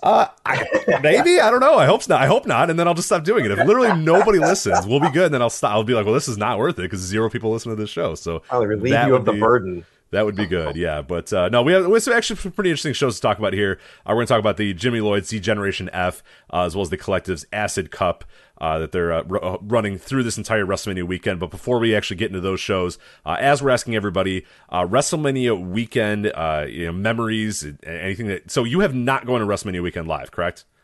I have not gone to a WrestleMania weekend live. And now, is that like was there a particular reason why, or you just never kind of saw a weekend that made sense for your travel or made sense for your finances or whatever? Because I get it. I'm somebody who only went to New York, and I'm glad I did, because I probably will never go again. But is there a particular reason why, or it just kind of never worked out? Well, I actually, I stepped away from going real hard on watching wrestling for a couple of years, and a lot of that. Why did you come back? What are you doing? I know, I almost got out. What are you doing? It's like quitting smoking, one time I quit smoking for 2 years, and this feels a lot like that. What are you doing? You're dumb. Don't do that. I know. I could imagine all the shit I could be doing instead of watching 8 hours of IWTV. But yeah, my mainly WrestleMania weekend for me is being taken off work and being hunched over a laptop with 8 tabs open. And clicking between them. And it really, there's a certain charm to being there live, obviously going there in New York and bouncing around or whatever, but there is also a charm to just kind of putting your feet up and enjoying, eating whatever you want, not having to, rummage through a bunch of people, not going through any, giant arenas and bouncing back and forth and doing all that sort of stuff. It's kind of nice just to, sit on your couch, turn on your TV, and just kind of take it all in there. So there's a certain charm to both of it. And that's exactly the reason why I waited on it for so long, because I was like, I kind of have everything I need here. It's kind of cool just to sit here and watch it, and if you want to escape it for a little bit, you can. Whereas if you're there, you have that pressure that because I went to a stupid amount of shows when I was in New York. I went to 9 and it's because you have that pressure that you're there, so you gotta do everything and watch everything, and you don't really have to do that. But oh yeah, I'm a big time FOMO guy too, so I wouldn't sleep. I would drive myself nuts. Yeah. Oh, it was terrible. Yeah. We slept 4 hours a night. And then the one night where I didn't set an alarm, because I'm like, well, no, I wake up every day no matter what. I ended up sleeping until 1:30 in the afternoon. My body was just like, dude, you gotta stop. You need sleep. Don't worry about Orange Cassidy's freshly squeezed, show. You don't have to go to that show. You don't have to go to Pancakes and Pile Drivers. It's fine. Get some sleep. See, it feels like that just streaming all the shows, so I can't even imagine. Right. Oh, yeah, exactly. Yeah, I do the same. I wake up and I'm like, oh my God, this is on, that's on. So there we go. So let's get to these two shows here. The Collectives, Jimmy Lloyd's D-Generation F will start with. That is on Thursday, April 8th. Oh, I realized I didn't give you your chances for plugs. John, give your plugs. Let people know where they can see you. Let me hit them with the plugs. I'm John Hernandez. I write for Voices Wrestling, obviously, from time to time. I'm on Twitter at Old John Hernandez. I do this. I play in a band called Timeshares. I play guitar for Maxwell Stern and Roger Harvey. I do a lot of music stuff, which adds to my fatigue with big crowds. And you can find all that stuff. Good luck finding a band called Timeshares on the internet, but everything else you can find. It's not that. It's not that hard to find. You could figure it out. I always say we should have named the band Porno. It would have been the fucking same thing. Triple X, yeah, XXX. Yeah, that'd have been good. But no, yeah, that honestly, I thought that was going to be your answer of why you don't go to WrestleMania weekend, because you're like, the last thing I want to do is be in front of people and weird human beings wearing black shirts. Is I do that enough on my normal days. The last thing I want to do is also hang around with people with black shirts and at wrestling shows. So totally would get that if that was the stance, but yeah, just spend a whole day saying excuse me. Yeah. right. So Jimmy Lloyd's D-Generation F, obviously Thursday, April 8th, 12 p.m. One of the first shows here on WrestleMania weekend, a very stacked Thursday as well. Things really kick off early on Thursday. IWTV has their family reunion show, part 1, at noon, and the Collective's first official show of the weekend is this Jimmy Lloyd's D-Generation F show. As far as the card itself, we'll run down the card and then we'll kind of talk about some stuff that really stands out to you or some matches that you're excited about. You have Atticus Kogar versus Trey Lamar. You have the Unguided versus YDNB. JJ Garrett versus Marcus Mathers. Gino Medina versus El Hijo de Canis Lupus. Jordan Oliver versus Everett Connors. Sky Blue versus Billy Starks versus Roxy. Juicy Finau versus one called Manders. Myron Reed versus Dante Leon. Jimmy Lloyd versus Starboy Charlie. And Nolan Edward versus Daniel Garcia. Oh, okay. I can't breathe. I'm like that now. That's a lot of matches on a show. What do you make of this very large card that we have here? So, last year during the Indianapolis Collective, they opened that up with the first Jimmy Lloyd's Generation F. And same deal. That was a pretty big card too. And it ended up being a pretty forgettable show in the end. But I'm actually kind of excited for this card. There's some not surprisingly, I should say, but there's some pretty enticing stuff on this one. Yeah, so what matches kind of stand out to you? I mean, obviously the Nolan Edwards, Daniel Garcia, I think we'll probably talk about on our own because presumably the main event or presumably up pretty high up in that card there with two, real standouts on the indies. But yeah, what is the match maybe that people, I listed all those matches right there. There's somebody who's listening who probably doesn't know half of these names or any of these names really. What's a match that might surprise them out of those ones that we just mentioned there? So this one's a little easy, but I got some reason for it. The Manders Juicy Finale match, I'm actually weirdly super excited for because during the Fight Forever, the 24-hour deal, I watched like 16 hours of that because I'm a lunatic. Like I said, I'm a FOMO monster. And I don't know what I was afraid of missing out on. But during that, the last show was the World Part 3. And Juicy Finale went against Chris Dickinson, right? And they had this like gnarly match where I'm just wincing the whole time. And afterward, Dickinson takes the mic and he goes on this like tirade where he's like, I take this shit too seriously. Don't fool around and get in this ring with me. And I still don't know if that was real or not. But if it was, that would explain a lot because maybe the match ruled because he was actually beating the shit out of Juicy. But that makes me excited for like a guy like Manders, like just like a big, dumb, stiff elbow guy to get in there with Juicy. I think that's like the best scenario for Juicy for now. I'm kind of excited for that one specifically. Another one, I'm kind of Lloyd picking Starboy Charlie as his opponent that day. Kind of excited about. I know how people see Lloyd as just like, like a plundered and bleeding kind of dude, but Lloyd is like surprisingly tight in matches where you just keep the pace going and drop each other on your head a bunch. And I feel like him and Charlie can just go off for like 8 minutes with just Charlie doing flips and Lloyd dropping him on his head every so often. I think that'll be a really fun match too. And obviously Garcia and Edward is going to be like, I think that could be one of the best matches of the whole weekend. I agree. Yeah, that's definitely a standout one. And yeah, you mentioned the Jimmy Lloyd one. It's going to be interesting to see because I'm guessing that this is going to be more of a Starboy Charlie match than a Jimmy Lloyd match. I get we kind of have that assumption. Is that your assumption that instead of like you think that Jimmy Lloyd is going to do like a straight wrestling match and kind of work off of what Starboy Charlie does versus Jimmy Lloyd getting in there and hitting a 17-year-old with light tubes or whatever? I would hope. I guess I don't know, but that's like a type of match that I think Lloyd's like underrated at. Mm-hmm. Like when you watch Lloyd in the scrambles and he just is like catching people and throwing them into pile drivers from nowhere, like as long as you don't have to tell too detailed a story, I think Lloyd's a real good base. And just like I think that match could be legit good. I'm also real high on Lloyd right now because he's coming off this match with G-Raver at the last GCW show that I thought was like the best of his career. So I'm going through one of those periods where I'm like, you guys don't know, Lloyd got really good again. No, it'd be a great opportunity, obviously, on his show, and there's a reason, obviously, why they're putting Starboy Charlie in that spot. There's obviously a goal, a reason to kind of get Starboy Charlie a little bit more, exposure and whatnot in, against Jimmy Lloyd, who, for whatever it's worth, is a pretty big deal in this. I mean, it's his freaking show. The show's named after him, so obviously you have that there. Some other stuff that I really like on the show, some stuff that really stands out to me. Myron Reed versus Dante Leon sounds awesome. That's just two incredible flyers, just two really, really dynamic wrestlers, so I cannot wait to see what those guys do. And then there's some interesting stuff on the undercard there with Atticus Cogar versus Trey Lamar, which I close my eyes and I think, okay, what does an Atticus Cogar Trey Lamar match look like? And John, I don't know what it looks like. I'm not sure. These are two couldn't be different universes of wrestlers, the way they look, the way they approach the in-ring. What is this match going to be? Atticus Cogar versus Trey Lamar. I don't know. Cogar has been up in his game too lately. Cogar has been put in a lot of big spots. And when I see Cogar in the Pit Fighter X stuff for ICW, I mean, that's like a bunch of plunder and deathmatchy stuff too, but they try and make it like halfway shooty, and he's really good in that stuff. I think that match is just gonna rip.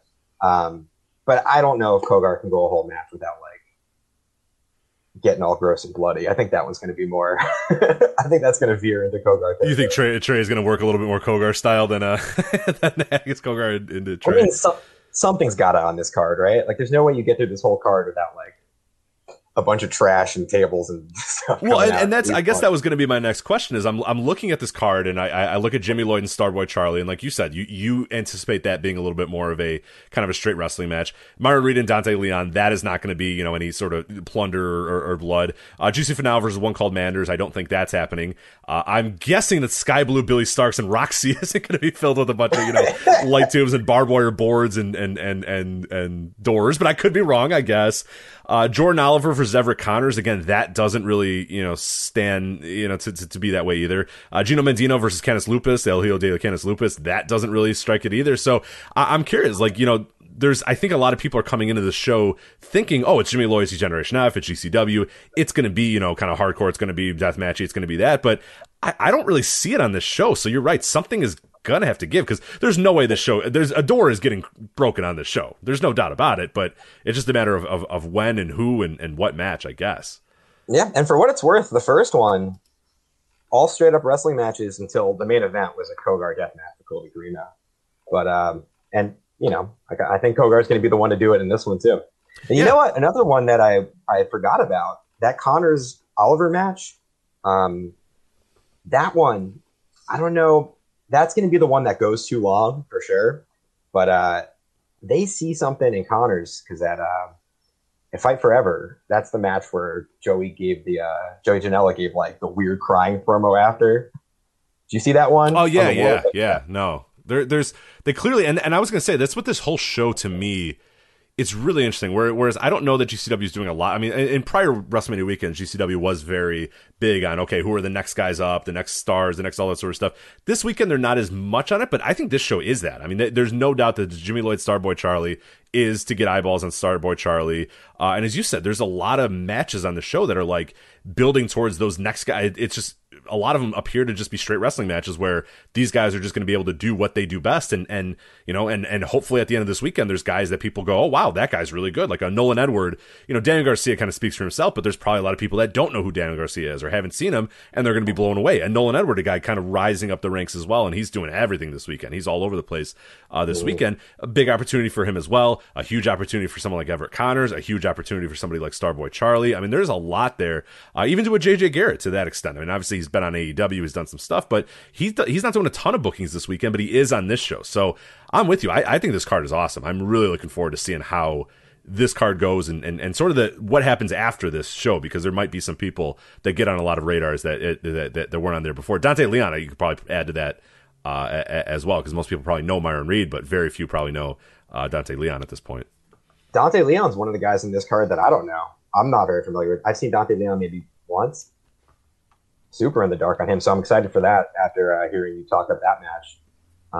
And you mentioned JJ Garrett. I didn't see that last update that he's on this card. That's awesome. JJ Garrett rules. I'm very happy he's on this card. Yeah, there's just a lot to like on this D-Generation F show. So yeah, this is a pretty cool one. It's up against the Family Reunion Part 1 from IWTV is a really good show as well. So yeah, that Thursday right out of the gates at noon, there's some really good stuff that you can be watching there. But, you know, we're going to go 2 for 2 here because this collective, the Acid Cup, we're going to talk about day 1 here. Obviously, there is day 2. The day 1 is going to be Thursday, April 8th, starting at 4 p.m. So pretty much immediately following Jimmy Lloyd's Generation F. And then the Acid Cup day 2, that's going to go Friday at 4 p.m. As well. So it'll be the next day. Obviously, we don't know who's going to move forward because this is a kind of a weekend tournament. So we're going to preview night 1, talk about kind of the participants here, but obviously understanding that we'll make some predictions here and there, but we have no idea what the brackets are. I honestly don't think there are actually brackets out there, so I'm not sure anybody quite knows what is going to happen or who's going to be against who in the next round. So it makes predicting this pretty difficult. So we're going to do the best we can, but I would say the Acid Cup, I mean, they brought the goods here. I love this roster of people. I think it's a cool roster of unique wrestlers, of some, you know, sort of people that you might not have heard of, some young wrestlers, some old wrestlers, some lucha wrestlers. There's a lot to really like here with this Acid Cup. I think they did a great job booking this. Yeah, this it's stacked. I'm shocked at how stacked this is. And bringing in all the lucha guys is such a great move. Really, it spices up the card so much. And now we can get mad at other promoters for not booking these guys on their shows as well, which is a classic WrestleMania weekend thing, is when you see a good wrestler on a show and you go, wait a minute, no, why did nobody else book this guy? Like, what the hell? Like, is Laredo Kid on anything else? To the best of my knowledge, and people might hear a ding as I look up Laredo Kid on my list, Laredo Kid he is only on this and the Spring Break show. Spring Break, of course. And that's it. So yeah. Like, even maybe I could see the other ones, but like Laredo Kid's like showing up on AEW. Yes, you should probably book Laredo Kid. Yeah. Why would you not book Laredo Kid? Probably call somebody and ask, hey, who's booking Laredo Kid, or how can I get Laredo Kid on my show? Because you should probably get Laredo Kid on your show for sure. You should also get Arez and Remus on your show too. But despite that, let's talk about this Acid Cup. First round matchups is what we have here, and again, as we said, we don't know the brackets. We don't know who's kind of moving forward as of this. But first round matchups: Dragon Bane versus KTB, Laredo Kid versus Braden Lee, Tony Deppen versus Cole Radrick, Colby Corino versus Calvin Tankman, Arez versus Aramis, AJ Gray versus Nate Webb, Lee Moriarty versus Treehouse Lee, and Jordan Oliver versus Edith Surreal. So there's a lot to like there. What match really stands out to you? And I guess I should ask, why is it Arez and Aramis? Because it's just that match. Just talk about that match. You know what it is. Yeah. You know what it is. I don't know why I even asked that. That's going to be like the matches that everyone's talking about again, right? Like I'm sure that's going to be talked about all weekend once it happens, right?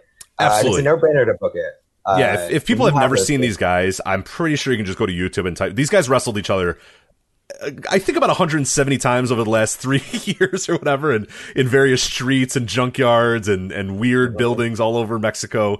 These guys are fucking insane and just incredibly good. And you're absolutely, there is no doubt in my mind that when the weekend is over, that's a match and those are names that people are going to go, holy shit, because they've just never seen those guys before, and they're going to be blown away when they see what these guys are capable of. Right. And like, even in the past month, those two have like match of the year level stuff. Erez had the match with Vikingo for Riot, and Aramis did a AAA triple threat for Laredo Kid's belt with him and Octagon Jr. That was like incredible, and that's just like 2 weeks ago. They're going to do it again here, and then Dragon Bane KTB I think is also like a super sick match because KTB is just there to be a base for Dragon Bane. I'm surprised KTB hasn't booked more this weekend.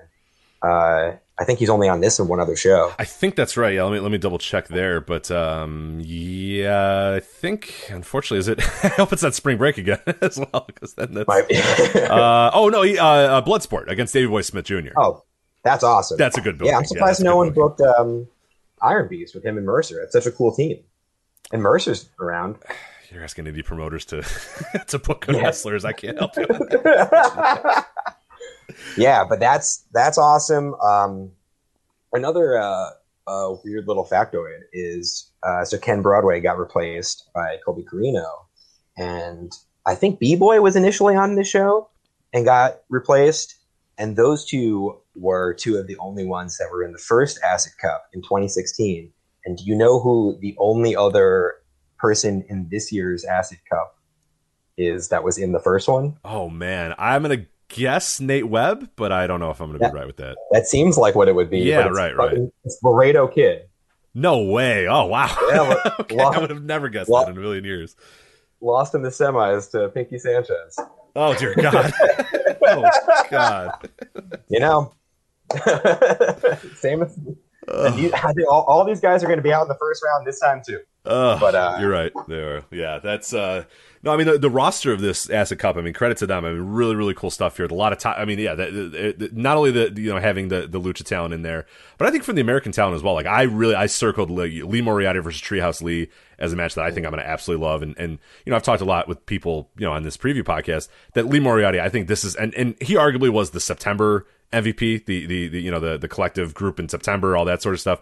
Arguably the MVP 100%. Of that whole run, and probably 100% the MVP of that run. But that one was so weird and so different and so goofy that I don't know that people really, I don't know what value people give to that. But there's no doubt in my mind that again this month or this week he has the opportunity to come out of that weekend and people just go, oh my God, yeah, dude's so clearly one of the best guys in the Indies, if not the best guy in the Indie, and I'm very excited to see what he does here against Treehouse Lee, somebody who I have enjoyed. And everything that I've seen of him. Yeah, Treehouse Lee's kind of new. The first time I saw Treehouse Lee was actually at the Fest in Gainesville. They had the wrestling show the last time they had it in 2019, and I saw Treehouse Lee there. I've been keeping up ever since. That's a great matchup, and Lee's probably going to go deep in the tournament. So that's however many matches Lee has, 3 highlights of the weekend you can circle on every show he's on. You just circle his match, and I think I haven't even been keeping track. Lee Moriarty is such a no-brainer at this point. I haven't even been keeping track of his bookings. When they come up, I'll watch them. Yeah. Oh, and he's all over this weekend too. Like any straight wrestling show, he's there, and he's in a big time spot as well. And one of the more one of the big matches that he has coming up is against Edith Surreal, and I guess that's a good way to transition into that match. With Jordan Oliver versus Edith Surreal, which is an interesting booking because that is, coming into the tournament, if you saw both those names, you see Edith Surreal, you see Jordan Oliver, 2 people that seem like they have a very good chance of maybe winning this entire Acid Cup, and they're facing each other in the first round. And I think this will, I don't want to make a bold prediction right now on the Acid Cup, but I would assume that whoever comes through on this match would probably be my prediction to win the entire thing. Obviously, Edith Surreal just winning the Cassandra Cup last weekend. Jordan Oliver, obviously a push commodity in GCW. It feels like one of these two. Do you have that same thought that I do, or do you think there's going to be some surprise that's coming from some other part of the tournament? So Edith Surreal is like relatively I always knew Still Life with Apricot and Pears because you see that name once and you don't forget it. But Edith Surreal just really locked in with me for the first time this month. She had a match with Lee Moriarty, and that's going to be the rematch this weekend. For Enjoy Wrestling, new promotion in Pittsburgh, put their shows up on YouTube, and she had a banger with Lee Moriarty. And this match, Oliver's going to win it, and Oliver's going to win this whole thing, no doubt about it. Lock it in. Oh, you're locking it in. Okay, so it's not even a doubt. Why do you feel so strongly about that? They're putting him over. He beat Nick Gage clean. They gave him 2 hours with Devin. They're going all the way in with Oliver. His match is long as hell on every show. So I hope everyone's digging Jordan Oliver because you're going to get a whole bunch of him on this show, I'm pretty sure. I saw AJ Gray got brought up earlier as a possible winner because he's like owed a title match, but I think Jordan Oliver just beat AJ Gray too at the last ECW show. So Oliver's beaten everybody lately. I'm pretty sure he's winning this.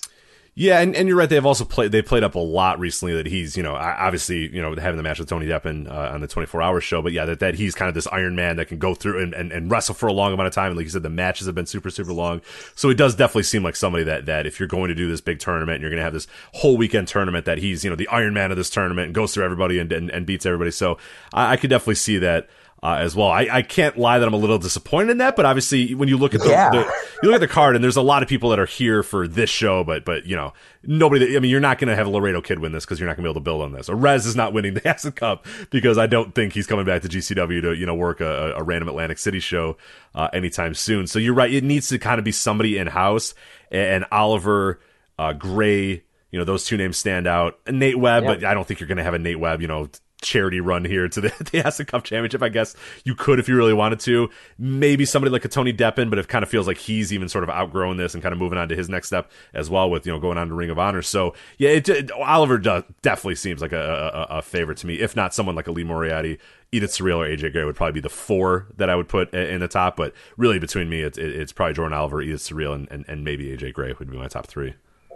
Yeah, you could pick Moriarty to win anything because it always looks good for you to have Moriarty win a tournament. But I even like you said, Deppen, I think is like, he's going to be he's in the big Brody King stable in ROH. I think he loses that match with Radrick. I think they're doing a lot with Radrick. Radrick's been growing on me a lot lately too. I used to not be into Radrick, but I just watched the Southern Underground Pro Show. He had this match with Alex Kane that I was freaking out for. Yeah, I like that a lot too. Yeah, he's a guy that I've tried to. I see the building blocks there, and it's a problem when you watch really, really young wrestlers at a really young age. Is that you just kind of assume they're going to be ready to go right away, and then you have to remember, like, no, this guy's like 21 years old. You know what I mean? Like 21-year-old wrestlers suck. They usually are not very good. Like they're not. And then and that's true of a lot of these guys on the indies. A lot of these guys got kind of thrust into the spotlight when they weren't ready, and we're now seeing 2-3 years later, a lot of the people that were like, all right, here we go, here's the next generation. They weren't ready for that spot yet, but little by little, they are kind of growing into that and kind of finding themselves. Yeah, because Cole Radrick has really started to work for me. And honestly, a name that we mentioned a little bit before we kind of glossed over. Colby Carino is somebody that I think a lot of people remember the name Colby Carino and go, oh my God, Colby Carino, geez, they're really scratching the bottom of the surface here. But that dude, I mean, he got himself in shape because he's not freaking 18 years old anymore. Presumably he's moved on from some of the demons that he had as well, because he looks good. He's cutting good promos. His matches are good. He's put on some bulk. Like, he's just become an adult basically, and it's a whole different animal than when you're watching an 18-year-old there, wrestling, or 20-year-old or whatever he was back in the day. But I think he's a guy that I think is going to open a lot of eyeballs when they see, oh wait, never mind, Colby Carino's like he's kind of put together now, and he's actually pretty damn good, because I've liked what I've seen of him. Yeah, and I mean, since Colby's gotten it together, he's had this pandemic to deal with, and now he's got good opponent in Tankman. I could see them. I could see that. I mean, that match is going to be cool, and I could see him getting a win or two in this for sure. Yeah, he wouldn't be a bad guy, I think, to start kind of pushing and getting in bigger spots as well. So that'd be cool there. So obviously we mentioned that is day one of the Acid Cup. The day two is going to be, as we said, Friday, April 9th at 4 p.m. That is up against pretty much nothing. They're on their own there for Friday. Friday, a weirdly open day for a lot of WrestleMania weekend, because you have the Collective doing at 12 p.m. the Alley Cats Real Hot Girl shit. Then the Acid Cup day two at 4 p.m. And then pretty much nothing until spring break then at 8. So it's pretty much all alone. So a good opportunity to watch night two and see the end of the Acid Cup pretty much unopposed. There's not much else going on unless you're really, really interested in I don't know. Yeah, I mean, there's really nothing else going on unless you want maybe a break from wrestling. But why would you want that? It's WrestleMania weekend. You got to, watch more wrestling. So. And, I mean, they can eliminate all these guys, but they are forced to have Ares or Aramis move to the second round. They have no choice but to let one of those crazy bastards will be in the second round for sure. So that is something to definitely look forward to. So there we go. That is Acid Cup day 1 and 2. That is Jimmy Lloyd's D-Generation F. And John, we are just about done here, but let me. I've been asking this to a lot of people as well. We talked about those 3 shows. Is there another show or another match or another block or anything that has you kind of excited for WrestleMania weekend, as you're going to sit down and kind of veg out for the entire weekend and watch as much wrestling as you can? There's 2 I'm really excited about. One is the Action and Southern Underground Pro joint show. They really pulled it out with that card. Like, there's no fat on that card. Every match looks sick on that one. And a lot of guys that I think are only booked once. Like, I think Alex Kane, who I'm in love with now, is only booked on that show, as far as I can tell. You got Priest and Matt Mikowski. That's a really great match. I don't think Adam Priest shows up on many other shows. He's on one or two, but not much. I think he's on Bloodsport and then something else. But yeah, he is not as often as he should be, for sure. Yeah, for sure. And the other one, and so I keep up with, ICW puts out a lot of shows. I watch when I can, if I catch them live. But getting ready for this weekend, I caught up on a lot of the Pit Fighter shows, and that shit rules. I'm very excited for, what is it, Battle of the Tough Guys? That is, yeah. So you have are you talking about the Pit Fighter X Battle? Oh yeah. So it's got a lot of names. It's ICW, No Holds Barred, Pit Fighter X, Battle of the Tough Guys. It's the name of the show, part 1 and part 2. So and if I could shout one thing out from that show, hear me on this. I don't think anyone's been talking about these matches, but there's these 2 matches between Bruce Santee and Justin Kyle that are just like, they take all the weapons out of the cage, and they're these like 5-minute matches where these 2 dudes are just legit punching each other in the face until it ends. They're like the coolest matches I've seen this year. Awesome. And I thought they were going to have the rubber match here, but Bruce Santee is going against Dan Moff, and that's going to rule. Everyone watch that. There's no way that match does not rule.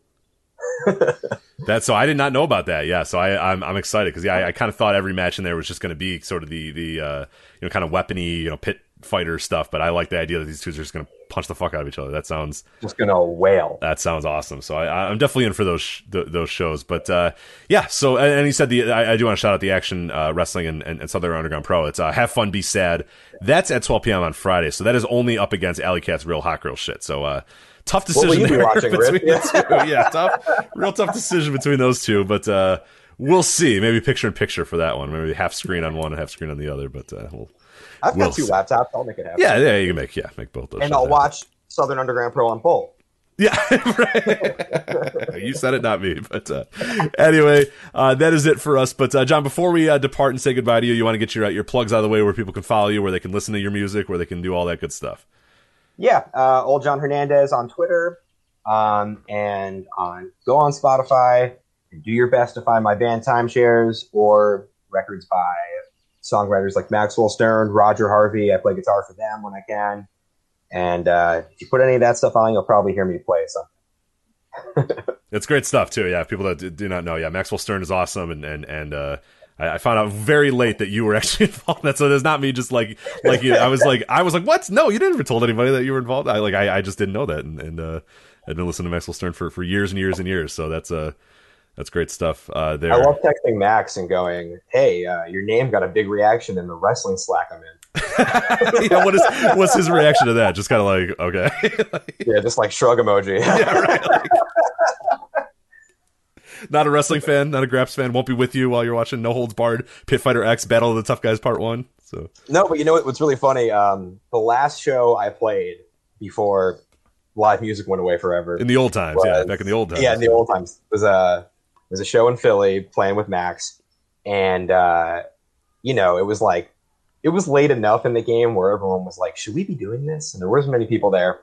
And Max had been really nice about me writing for the site. He'd been retweeting things as they got posted. But Max, I don't think Max has watched wrestling in his life. And he's sitting with me at the bar and he goes, John, can I ask you a question? And I go, yeah. And he goes, what's K-Fabi?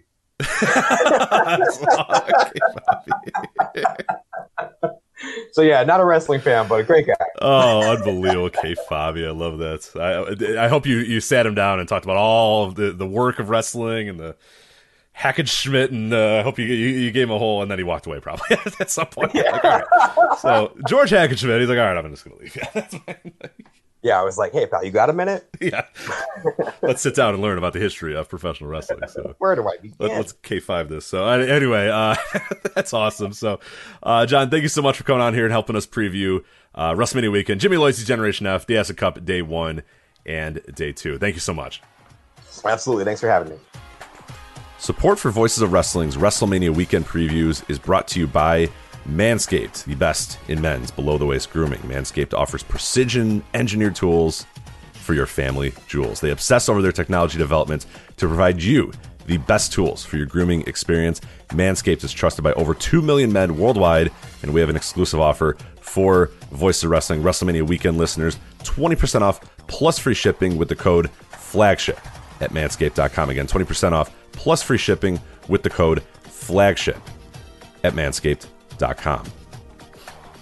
Manscaped has created the best ball hair trimmer ever, the Lawnmower 3.0. Their third generation trimmer features a cutting-edge ceramic blade to reduce grooming accidents thanks to their advanced skin-safe technology. In addition, this trimmer comes with an LED light for a more precise shave and is also waterproof. My favorite aspect of this entire thing, to make your shower shave clean and easy. And the Lawnmower 3.0 comes in their brand new Perfect Package 3.0, which comes with everything you need to keep trimmed, cut-free, and smelling nice down there. The Perfect Package 3.0 includes the Crop Preserver, an anti-chafing ball deodorant and moisturizer, as well as the Crop Reviver. This product, along with the Crop Preserver, will keep your balls from sweating, smelling, or sticking. Manscaped also throws in 2 additional gifts to this perfect package: a pair of high-performance Manscaped boxer briefs that'll keep your junk feeling fresh all day, as well as a travel bag to store all of your grooming goodies. So come on, guys. Let's trim that junk of yours. Get 20% off plus free shipping with code FLAGSHIP at manscaped.com. Your balls will thank you. Once again, 20% off plus free shipping with code FLAGSHIP at manscaped.com. 20% off with free shipping at manscaped.com and use promo code FLAGSHIP. Unlock your confidence and always use the right tools for the job with Manscaped.